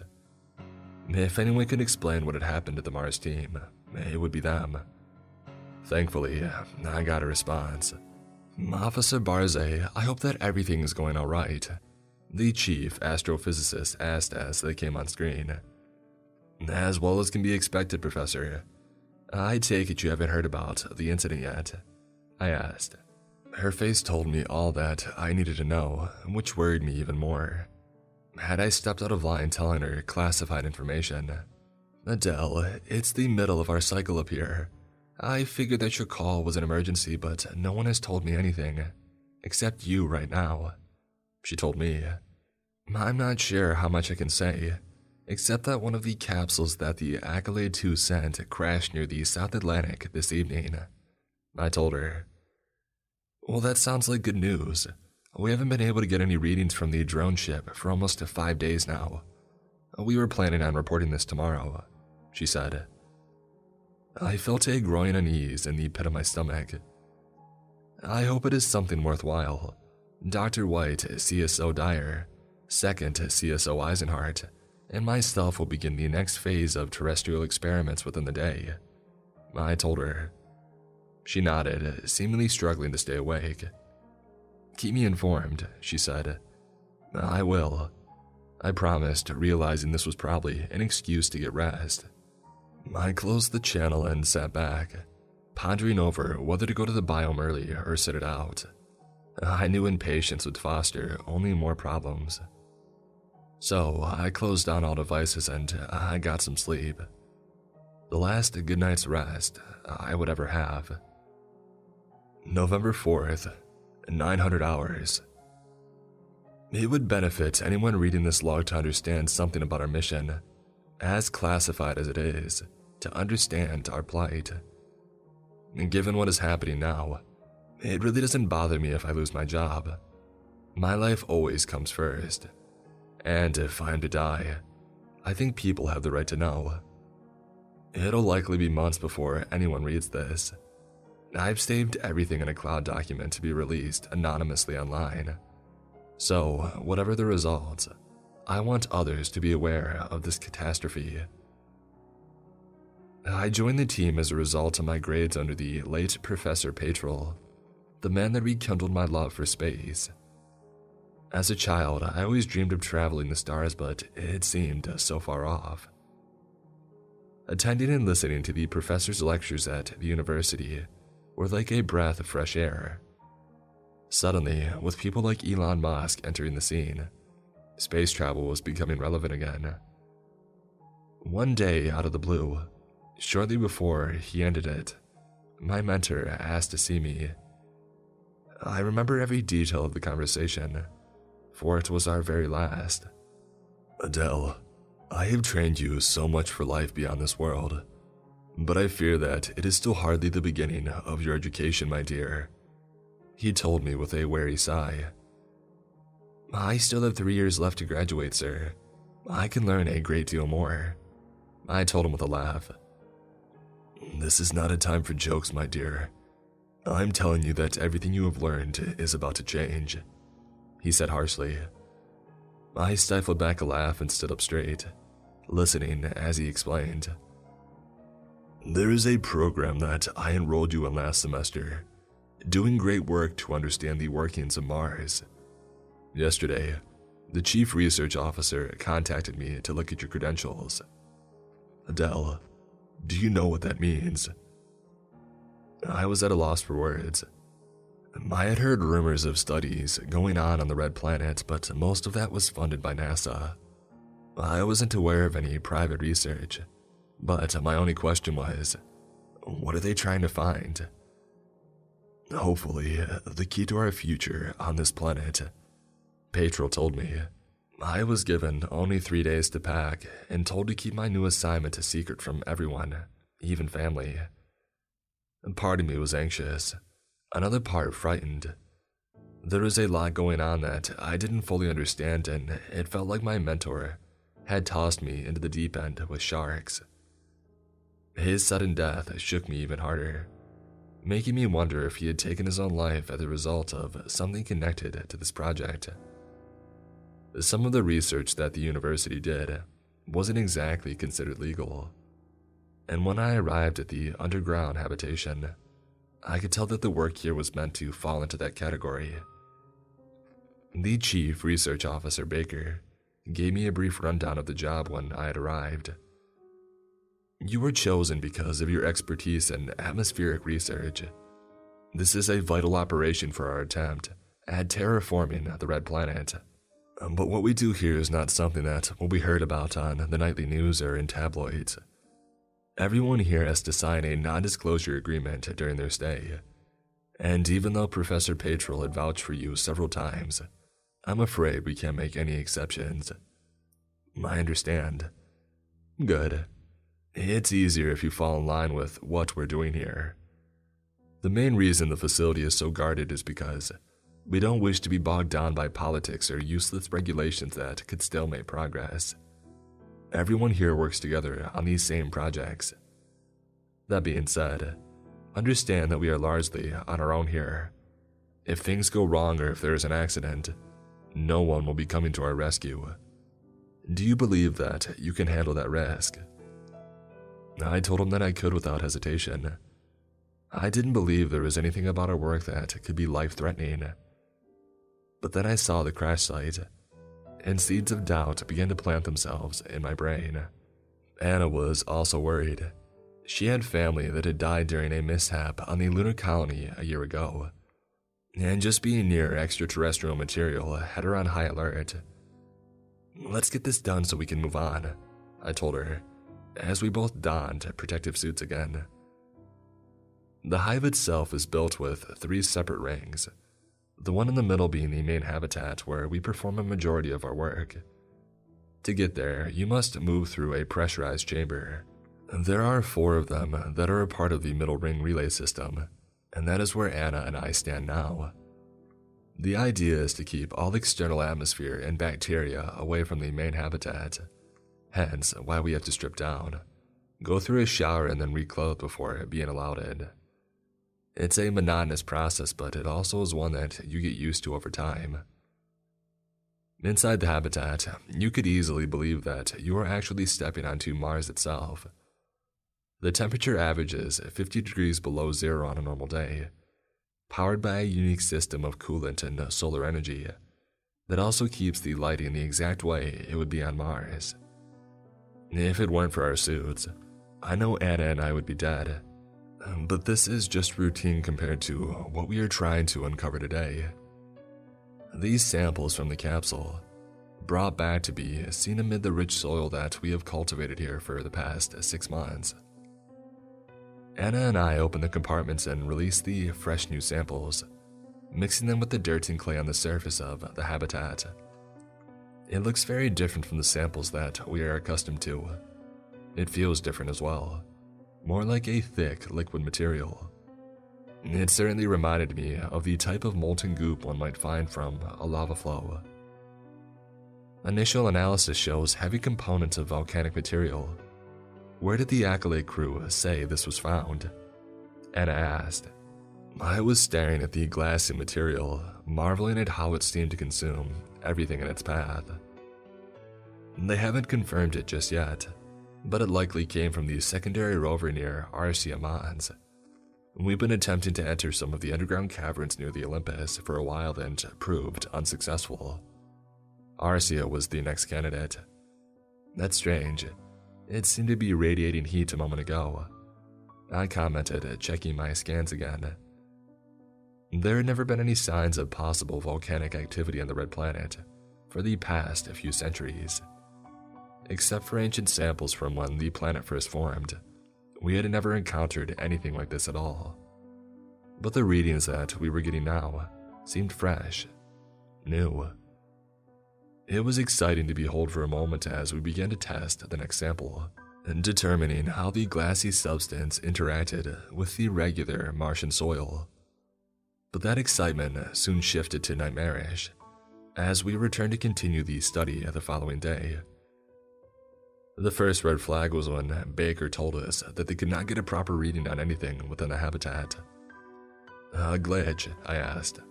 Eisenhart and Dyer were inside the habitat, and according to Baker, they hadn't been heard from in about an hour. This raised security level automatically to stage orange. Anna and I agreed to suit up immediately and see what was going on. November 5th, 1000 hours. Entering the habitat, it was easy to determine what was wrong. The sensors had made no lie. A tree had sprouted near to where we had been taking samples the day before. Getting closer told us what happened to our colleagues. Both Dyer and Eisenhart were now lying on the ground, covered in what looked like thin layers of spider silk. I felt my blood run cold as I wondered how it was possible for this to have happened so quickly. I'm not getting any kind of reading on the tree, Anna told me. I didn't want to even dare to get close to it. The thing was abnormal in every sense of the word. It had literally grown overnight. Send those scans to Baker, I ordered as I tried to get a hold of myself. I thought back to the circumstances surrounding the crash. A sense of foreboding had been following me ever since. This was a bad omen from the start, I thought, as Anna went to the nearby terminal, and I tried to check for vitals on our two coworkers.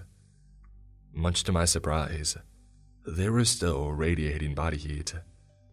The tree, I suspected, was now keeping them alive. Just what are you? I whispered to the multicolored creation as I reached out toward it. My hand felt like it was on fire. I jerked back in pain and felt another dreadful aura begin to fall over me. This was beyond anything we had ever encountered. And then I turned to Anna and saw that she too seemed frightened. Baker has sent back new instructions, she said, her voice shaking. What is it? What do we do? I asked. She looked like she was about to cry, and a moment later, my heart sunk in terror as I found out why. He says we are not to leave the facility until we can determine the cause of this abnormality. Adele, we're trapped in here. I have seen death before, but not like this. Death is a natural part of our cycle. As a scientist, I understand that some things in our environment are designed to be there as buffers. Certain species often counteract others to provide a balance.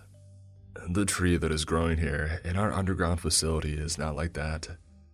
It comes from another world, an ancient and dead world that has not had life for perhaps a few million years. The fact that its presence here is allowing it to rejuvenate should be something that me and my colleague can celebrate. But that isn't what's happening.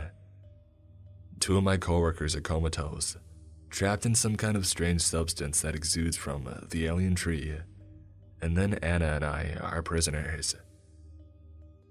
Our chief research officer, Paul Baker, and the others in charge of the hive have decided that we can't leave the facility until we determine what has caused this sudden transformation.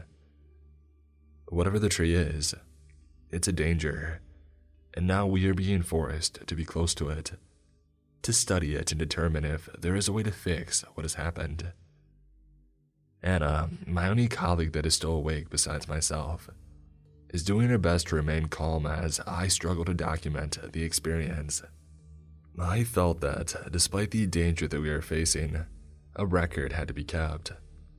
The world needed to know that this sort of evil existed. Both Subject 1 and Subject 2 appear stable, healthy, and in fact, according to my initial blood samples, she said to Baker as we gave our report at 1800 hours. The twilight cycle of the habitat was the hardest to endure, and often researchers were told to never be inside during the dropping temperatures. On the Red Planet, an average night can drop to well below 50 degrees 0. To mimic those conditions, our facility pumps in continuous cold oxygen to keep the environment as close to Mars as possible. But to have us inside the habitat when that happened was not heard of. Our suits are designed to withstand the blistering cold for perhaps a few hours at best, and this was going to be an all-night event. Do another test in the morning, and then see if perhaps you can move them away from the tree. Have you managed to get any reading on it yet? Baker asked. Nothing, sir. Every scan we make shows just an empty void. Despite the fact that the tree is clearly flourishing, it's not composed of any living matter. For that reason, I'm calling it the corpse tree for now, Anna said. Baker gave us instructions about a supply drop that was authorized to provide us essential supplies during the night. I was too focused on our mysterious plant to remember the details. It seemed to have grown by at least another meter just in the short span that we were here. Can you run a check of the atmospheric levels in the habitat over the past 3 hours? I asked Baker. What are we looking for? You know the system is still on the fritz on your end. It might be a bit jumbled, he admitted. Anything out of the ordinary. I want to see what sort of materials this corpse tree is producing, if any, I told him. He closed the channel with a promise that he would investigate, as Anna and I moved to the south side of the habitat, away from the tree, and waited for the supply drop. Everything will be fine, she reassured me. I could hear a tremor in her voice. I knew she was as scared as I was, but trying very hard to hide it. I only smiled back at her, and we found shelter in one of the erosive caves as we waited. Sleep would likely be impossible given the drop in temperature very soon. The cold night would wrap us and pierce our fiery souls.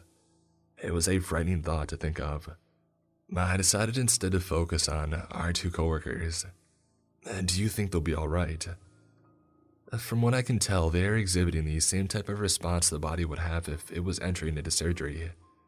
The tree seems to have paralyzed them, kept them asleep and alive, but I can't determine if it's harming them or not, she said. I don't need a scientific analysis right now, Anna. I want to hear what your gut has to say, I told her. She sighed, trying her hardest to not crack under the enormous pressure that we were facing. I think they may already be dead, to be honest, despite what these scans are showing us. Whatever is out there, it's not Eisenhart or Dyer. I didn't know how to respond to that, so I crept closer to her in hope that with our bodies together, even in the suits, we could stay warm as the temperature started to drop. Endurance through the night, and the faint hope that we could survive this were all that we had. November 5th, 2100 hours. I kept a note of the time for when these supplies came, using the opportunity to attempt to communicate once again with the Akali too. I needed to know more about where they had uncovered this cosmic force, to shed light on what we could do to combat it. But sadly, I wasn't able to get a response at this hour, perhaps because the tree was continuing to distort the signal. Or, I considered, something unnatural had happened on the satellite station. It was another frightening concept to imagine my crewmates up in space dealing with a similar situation. Had the same cosmic creation disrupted their research, taken their lives? I knew only time would give me the answers, so I resolved to stay alive long enough to find out. 2,300 hours. It feels impossible to even consider rest when less than a few meters from where we hide, Dyer and Eisenhart are suffering and being tortured by a force that we hardly understand. But somehow, Anna is able to find rest. The cave has provided some shelter from the deadly cold, and the heat within our suits as well. Every time I move, though, I feel as though the protective gear will crystallize from the weather, just beyond our tiny hiding place. And the supplies which were given, I know, are not practical.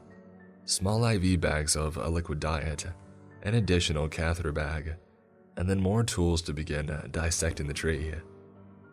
Just the thought of having to eat, to survive here in this place for longer than a day, is impossible to fathom. It has made me reconsider the options that our species have to even reach Mars at all.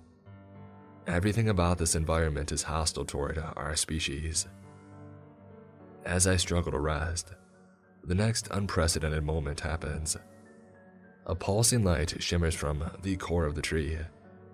I gently nudged Anna to try and wake her up, but she was as stiff as a board. Instead, I crawled out of our cave and watched as the tree seemed to come to life with color and light. It was radiating energy, making it brighter than a star in the sky, and forcing me to look away. I could see something else happening though. Eisenhart and Dyer were rising from the ground, as though being pushed up the way a tree would push roots into the heavens.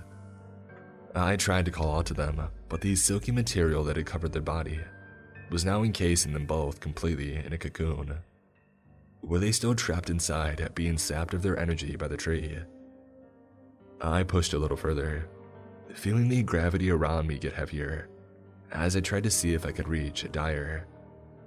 If I could reach them, maybe there was still the chance that I could save them. I thought as I struggled to put one foot in front of the other. The pulsing became louder as I stood there, trying to reach the cocoon. And then a loud noise rang out from Dyer's, like a scream so ungodly that I was sure he was being killed over and over and over again. Surges of energy pushed through the roots of the tree, shooting up into his body as I saw the silk begin to fade away. It was heating up and burning away his tomb. I realized as I saw his pained face. His mouth and eyes covered in roots as he struggled to move, the energy continuously shooting more raging power into his body. Finally, this insanity came to an end, to a maddening crescendo as his whole body seemed to shimmer and shake, and then Dyer exploded all around me. His intestines and organs flailing out like a bomb went off, as his blood and other bodily fluids covered my protective gear. It hit the suit like acid, burning away at the gear as I felt the deadly cold touch my skin.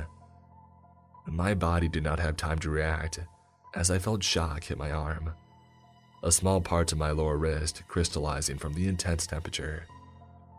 I stumbled backward, hardly able to compose myself, as I flailed my arms and screamed to Anna for help. Somehow, my cries woke her from her intense sleep. She ran toward me, pulling me to the enclosure, rapidly getting the supplies needed to protect my suit before more damage was done. But was it already too late? I could feel my heart beating rapidly as I looked toward the debris of Dyer's body. The tree had used him to its full extent, and then discarded him as refuse. I am quite sure the longer that we stay here, it will do the same to us. Less than 10 hours have passed since Anna and I have been forced to be trapped inside the same habitat that we have worked in for 2 years. Before this day, I thought that I understood how the universe works. Perhaps that was haughty of me as a scientist, but I have always thought there is a natural order to everything that happens on our world. Our work to change the surface of Mars wasn't supposed to be different, but now I stare in the face of something that I can't comprehend. It resembles a tree, but that is a truthfully poor description. Since I've had time to recover and rest, I would do my best to explain what it is in this current log. I have no idea if we're going to get out of here, or if we're even going to make it to tomorrow given how powerful and strange this new entity we discovered is. Which is why I must document everything as quickly and reasonably as possible, if I can. I suspect the mysterious tree also is having an effect on our mental health, given how both Anna and I have been reacting over the past hour. Each moment that we are trapped here, it gains strength, from the air, from the ground, everything around it, pulling off its energy, both seen and unseen. It wants to consume it all. But I need to understand why this is happening, to make sense of all this. So I will continue to log and hope that the science I have trusted for so long won't fail me now. November 6th, 500 hours. We have lost communication with Baker and anyone beyond the habitat. I believe this means that the tree has extended its roots to control that part of the environment. The temperature is changing slowly as well. I had thought the tree might be adjusting everything to suit it better, but it is difficult to be certain. The pulses of energy I observed from the night before have not returned, for example. But I know that this strange life form is observing us the same way that we are doing it. I feel as though after what happened with Dyer, it has gone into stasis for a while. It is full from whatever it did to cause his body to explode. It still causes me to shudder to think of how quickly one of my colleagues died, but I know that more death will follow if Anna and I cannot understand this powerful force. Our first task is to take samples of what is left of Dyer's body, scattered across the habitat like rain. Baker theorized that perhaps remnants of the tree might still be within his bodily fluids, and since we couldn't get close enough to research it firsthand, this would be the next best thing. I can't properly describe how awful and gut-wrenching it felt to use the same equipment for collecting his remains as I had less than a week ago for normal research. It was terrifying to imagine the next thing that might be scraped off the surface of the ground was our own body.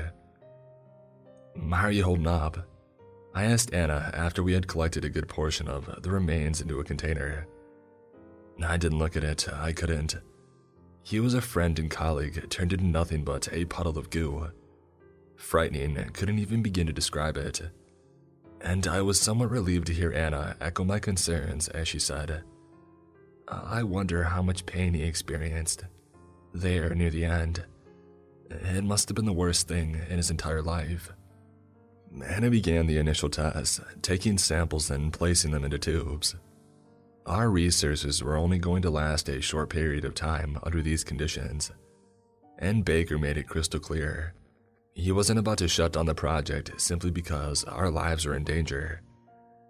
Of course, I was angry about it, but another part of me understood. This was life-changing, species-changing. We needed to know what we were up against.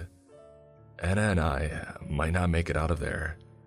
It was terrifying to consider that all our efforts were only going to be a blip in the research papers.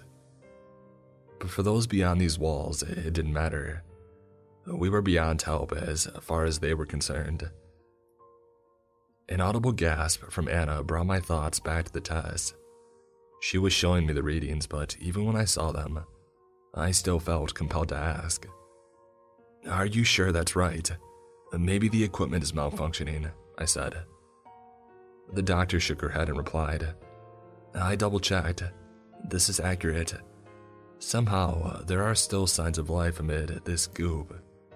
Parts of Dyer that are still functioning. His cells are replicating within this thing. I don't understand it." I forced myself to look down at the primordial mess. It seemed to be swirling, moving about the way a fish might under mud. Could it be that our friend and colleague was still alive, despite his body being gone? We checked the surrounding area where his bodily debris had fallen next, discovering more heat signatures and new growth. There were saplings sprouting from the ground, but these were not like the first tree at all. No, these strange branching plants were made of skin and bone, muscle and tissue. Anna made a dark hypothesis as we observed the horror before us. It used Dyer as a means to pollinate, transforming his body from his normal molecular structure into something that could spread and evolve. It's reproducing, she realized. November 6th, 1300 hours. We have been advised by Baker to keep our distance from the new growth. There are approximately 13 seeds in all, each seemingly growing from a different organ of Dyer's that spread across the habitat. I have been focusing on Eisenhardt's cocoon, which has shown no signs of movement. It has occurred to me that if the tree is currently resting, I might have a chance to free him from his silk prison. As Anna focuses herself on these strange and deadly plants, I begin to cut apart the thick material encasing Eisenhardt. At first, I believe that I'm going to be succeeding, but then I detect a reaction from the central tree. Strange snake-like roots swivel toward me, covering my colleague back up again every time that I cut. The tree is defending itself. I can only think of one solution to prevent Eisenhardt from becoming a host to another pollination attempt by this monster. Heading over to the terminal, I put in a supply request. "This seems unorthodox, Adele. What are you planning?" Baker asked. "Please understand that Eisenhardt is dead. He had died days ago, but we need to prevent this thing from spreading, Paul. It isn't safe. Can't you see by merely monitoring it that we are risking everyone's life?" I asked. "Our system has never detected any threat to Eisenhardt's body. Anna confirmed that. He is healthy and in no pain.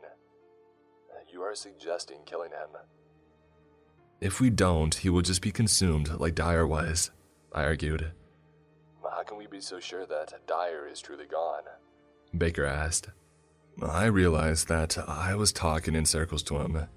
Busyness would always come before people's lives. You really should have been a politician," I told him bitterly as I closed the channel. You can't blame him for how he feels.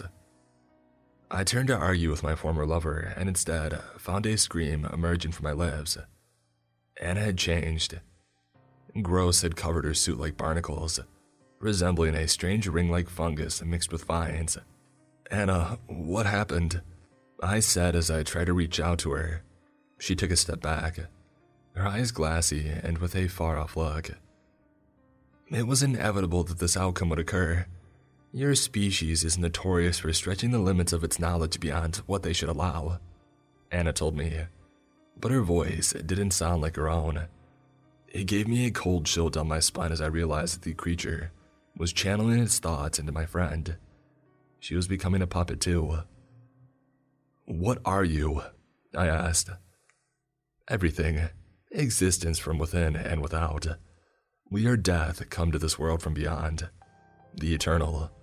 And we have you to thank for that," it responded. "We only want to understand. Humans want to coexist with all species," I told it. "You lie to yourself when you say that. Consuming Dyer allowed us to understand emotion. He was not thinking of empathy, but only his anger, fear and rage dominating him. He wanted to destroy us. And you also, Dr. Borze. You have only shown us fear and hostility. Our ways are only to benefit. We consume to prevent destruction. How can you not understand?" Anna reached up with her left hand, and I saw that she was preparing to undo her helmet. "Don't, you'll kill her," I screamed. "Have we not proven that death is meaningless to us? We have evolved beyond it. There is no life or death where we exist. Only us. We are existence. It'll be the same with you. We are offering a new start for your species." The controlling tree pulled her helmet off and I screamed again as the deadly atmosphere hit my friend. Anna's body began to crystallize in mere seconds, cascading like glass down into her suit as I tried to rush and save her. Instead, I found myself falling into a massive slosh of goop. Her entire body and suit was now melting inward, cascading on top of me as more of these strange writhing tentacles attacked me. I screamed at the top of my lungs and crawled away, hearing a strong whoosh from above. A miracle. Baker had chosen to allow oxygen to enter the habitat. The creature was stunned momentarily as I had escaped, rushing to the nearest enclosure as its strange substance fell from my own suit. And then I looked toward the garden of corpses and saw all 3 of my colleagues now were completely transformed into over 3 dozen small branching trees, all preparing to spread toward me. November 7th, 630 hours. All communications have failed us. What little messages we could get out to the facility are now cut off thanks to the tree. I'm sorry. I say we as if I'm not alone here. I know Anna is gone now, a part of this cosmic horror, but I will still struggle to come to terms with it. I know I will die here soon, but I won't go without a fight.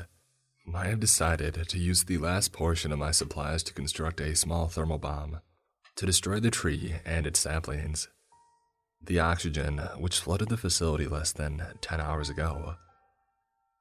I know this was a delaying tactic by Baker and the others in charge.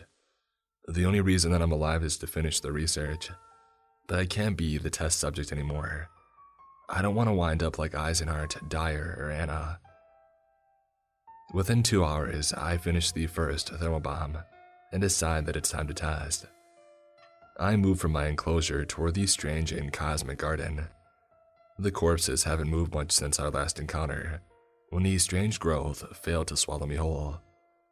But I know that they don't want to make the same mistake again. Eisenhart's cocoon is the closest. His body is the only one untouched by the alien force so far. I use these simple tools that I have to pierce the side of the silky flesh that encases him, and place the detonating device next to his body as the tree's roots scramble to cover it up. "You seek to kill us," a strange and almost ethereal voice calls out from the ground. I froze as I looked at the sprouts, each one of them grown from the remnants of my friends. Bone and flesh had mixed together to form organs like mouths, ears, and eyes. The tree was evolving and transforming its saplings into plant people. I thought as I looked down at one of the hypnotic eyes. "Why do you refuse to join our evolution, Adele?" It was now using Dyer's voice as I stepped away, the detonator in my hand. "You talk as though you are advancing our species, but it's a lie.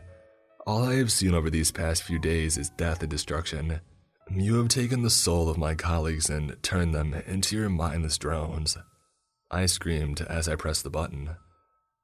Behind me, I heard the silky material begin to whine and blow up like a balloon, as the roots struggled to control the explosion of fire that I had caused. Finally, it split out beyond Eisenhart's body, and the goop that I had seen Anna transform into came sloshing out, ready to attack me. Instinct kicked in as I ran from the husk, moving to a higher elevation as I grabbed the other few tools that I had left to attempt to fight back. This was just the beginning of my assault on the cosmic being, but it was clearly changing its view of me as just a nuisance. Thanks to destroying the seedlings within Eisenhart's body, I was now considered a threat. "We have told you already that death is beyond what we are capable of. You seek to destroy that which exists outside your own understanding. This is not how your colleagues would have wanted it. Is it not human nature to grow, to learn, to advance yourself? We are the epitome of knowledge, of all." The mouths that were growing amid the garden all spoke at once. Cascading chaos was spilling out of them as they grew together toward my location, and I ran to the main generator. I needed them close enough to be sure that what I did made an impact. You can use our language to spit out all that pithy filth all day for all I care. It's just a bunch of lies. You're a virus, an invader. And if there is one thing you might not understand about our species yet, it's that we are fighters, I screamed. I used a wrench and I started to bang at the control panel, the life force of the entire habitat. If I was successful, I knew this might cause more problems for me than solutions. But I wasn't here to try and save myself anymore. This was beyond that. The strange writhing monster that was now using the entire earth beneath its roots to move toward me, stretching its tentacles out as Anna, Eisenhart and Dyer's skull-like faces screamed toward me, was to be destroyed whether I lived or not. The mistake, I realized at long last, was trying to revive it from its slumber. Maybe it was immortal, but then again, it's been dead before. I wonder if maybe centuries ago, some other species found it on Mars and they destroyed it. Or maybe the desolation on the Red Planet is a direct result of this monster. Everything in the habitat reeks of death now, because of it consuming everything. It's an inevitable outcome for such a virus. Its only purpose seems to be spreading and consuming more, making everything turn into an aberration of itself. It's nearly on top of me now. This is my final log. I am screaming in defiance of my colleagues, against the research I was instructed to do, and against what some might consider a god. I must fight this fate, kill the unkillable. The creature is here. I have no choice but to go now. I pray this log is my last. I pray I'm not also a part of this monster soon. Goodbye. November 10th, 1400 hours. Log of Adele Borzay uploaded to cloud server. Commentary below of the situation extrapolated on by Chief Research Officer Paul Baker. Seeing Adele take her own life was nightmarish to behold. Our services were unable to stop the destruction of the hive, of the alien forcer of Dr. Borzay. Her efforts to cause the entire facility to collapse were indeed successful. All of our years of research and funding were lost in an instant. When I discovered these logs and read all the things that Adele and the others had experienced, I debated what to do with it for quite some time. And then today, the choice was taken from me. Dr. Taggart arrived at 100 hours this morning to retrieve what was left of the Mars habitat. She has explained to me that this is imperative our research on the newly discovered cosmic being continue elsewhere. So, then this will be something that the Janus Project will spearhead for the foreseeable future, I asked her. I make a mental note that I must research the group further, for their clandestine tactics have always troubled me. I will run it by the commander, but as far as I am concerned, we have no other choice. You recall the incident on the moon as well as the other phenomenon that we have encountered lately. Our time is running out, and the confirmation from the Accolade 2 confirms that the being is not from Mars at all. It seems our fears of shadows from the true world entering this dimension were justified, Paul, she told me. I could hear the fear in her voice, which has made me almost equally frightened. I chose to hide Adele's logs from her, and I will instead send all of them to the cloud. If Dr. Borzay was able to properly make use of these services, they will be released into the network 4 months from now. I have no idea what will occur after that, but I suspect we will still be at war with these things. Maybe by then, new hope will sprout. It's all we have left.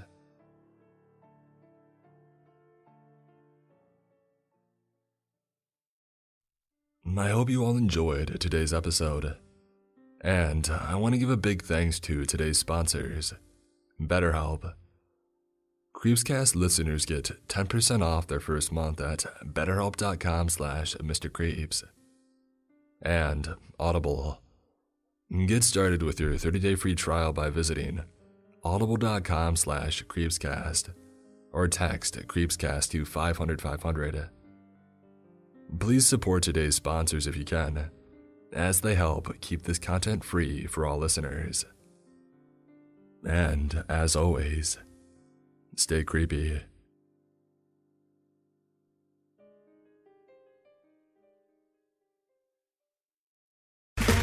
Okay, round two. Name something that's not boring.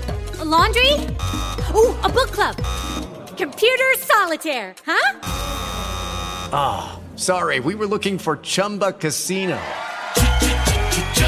That's right, ChumbaCasino.com has over 100 casino-style games. Join today and play for free for your chance to redeem some serious prizes. ChumbaCasino.com. No purchase necessary. Void where prohibited by law. 18+ terms and conditions apply. See website for details.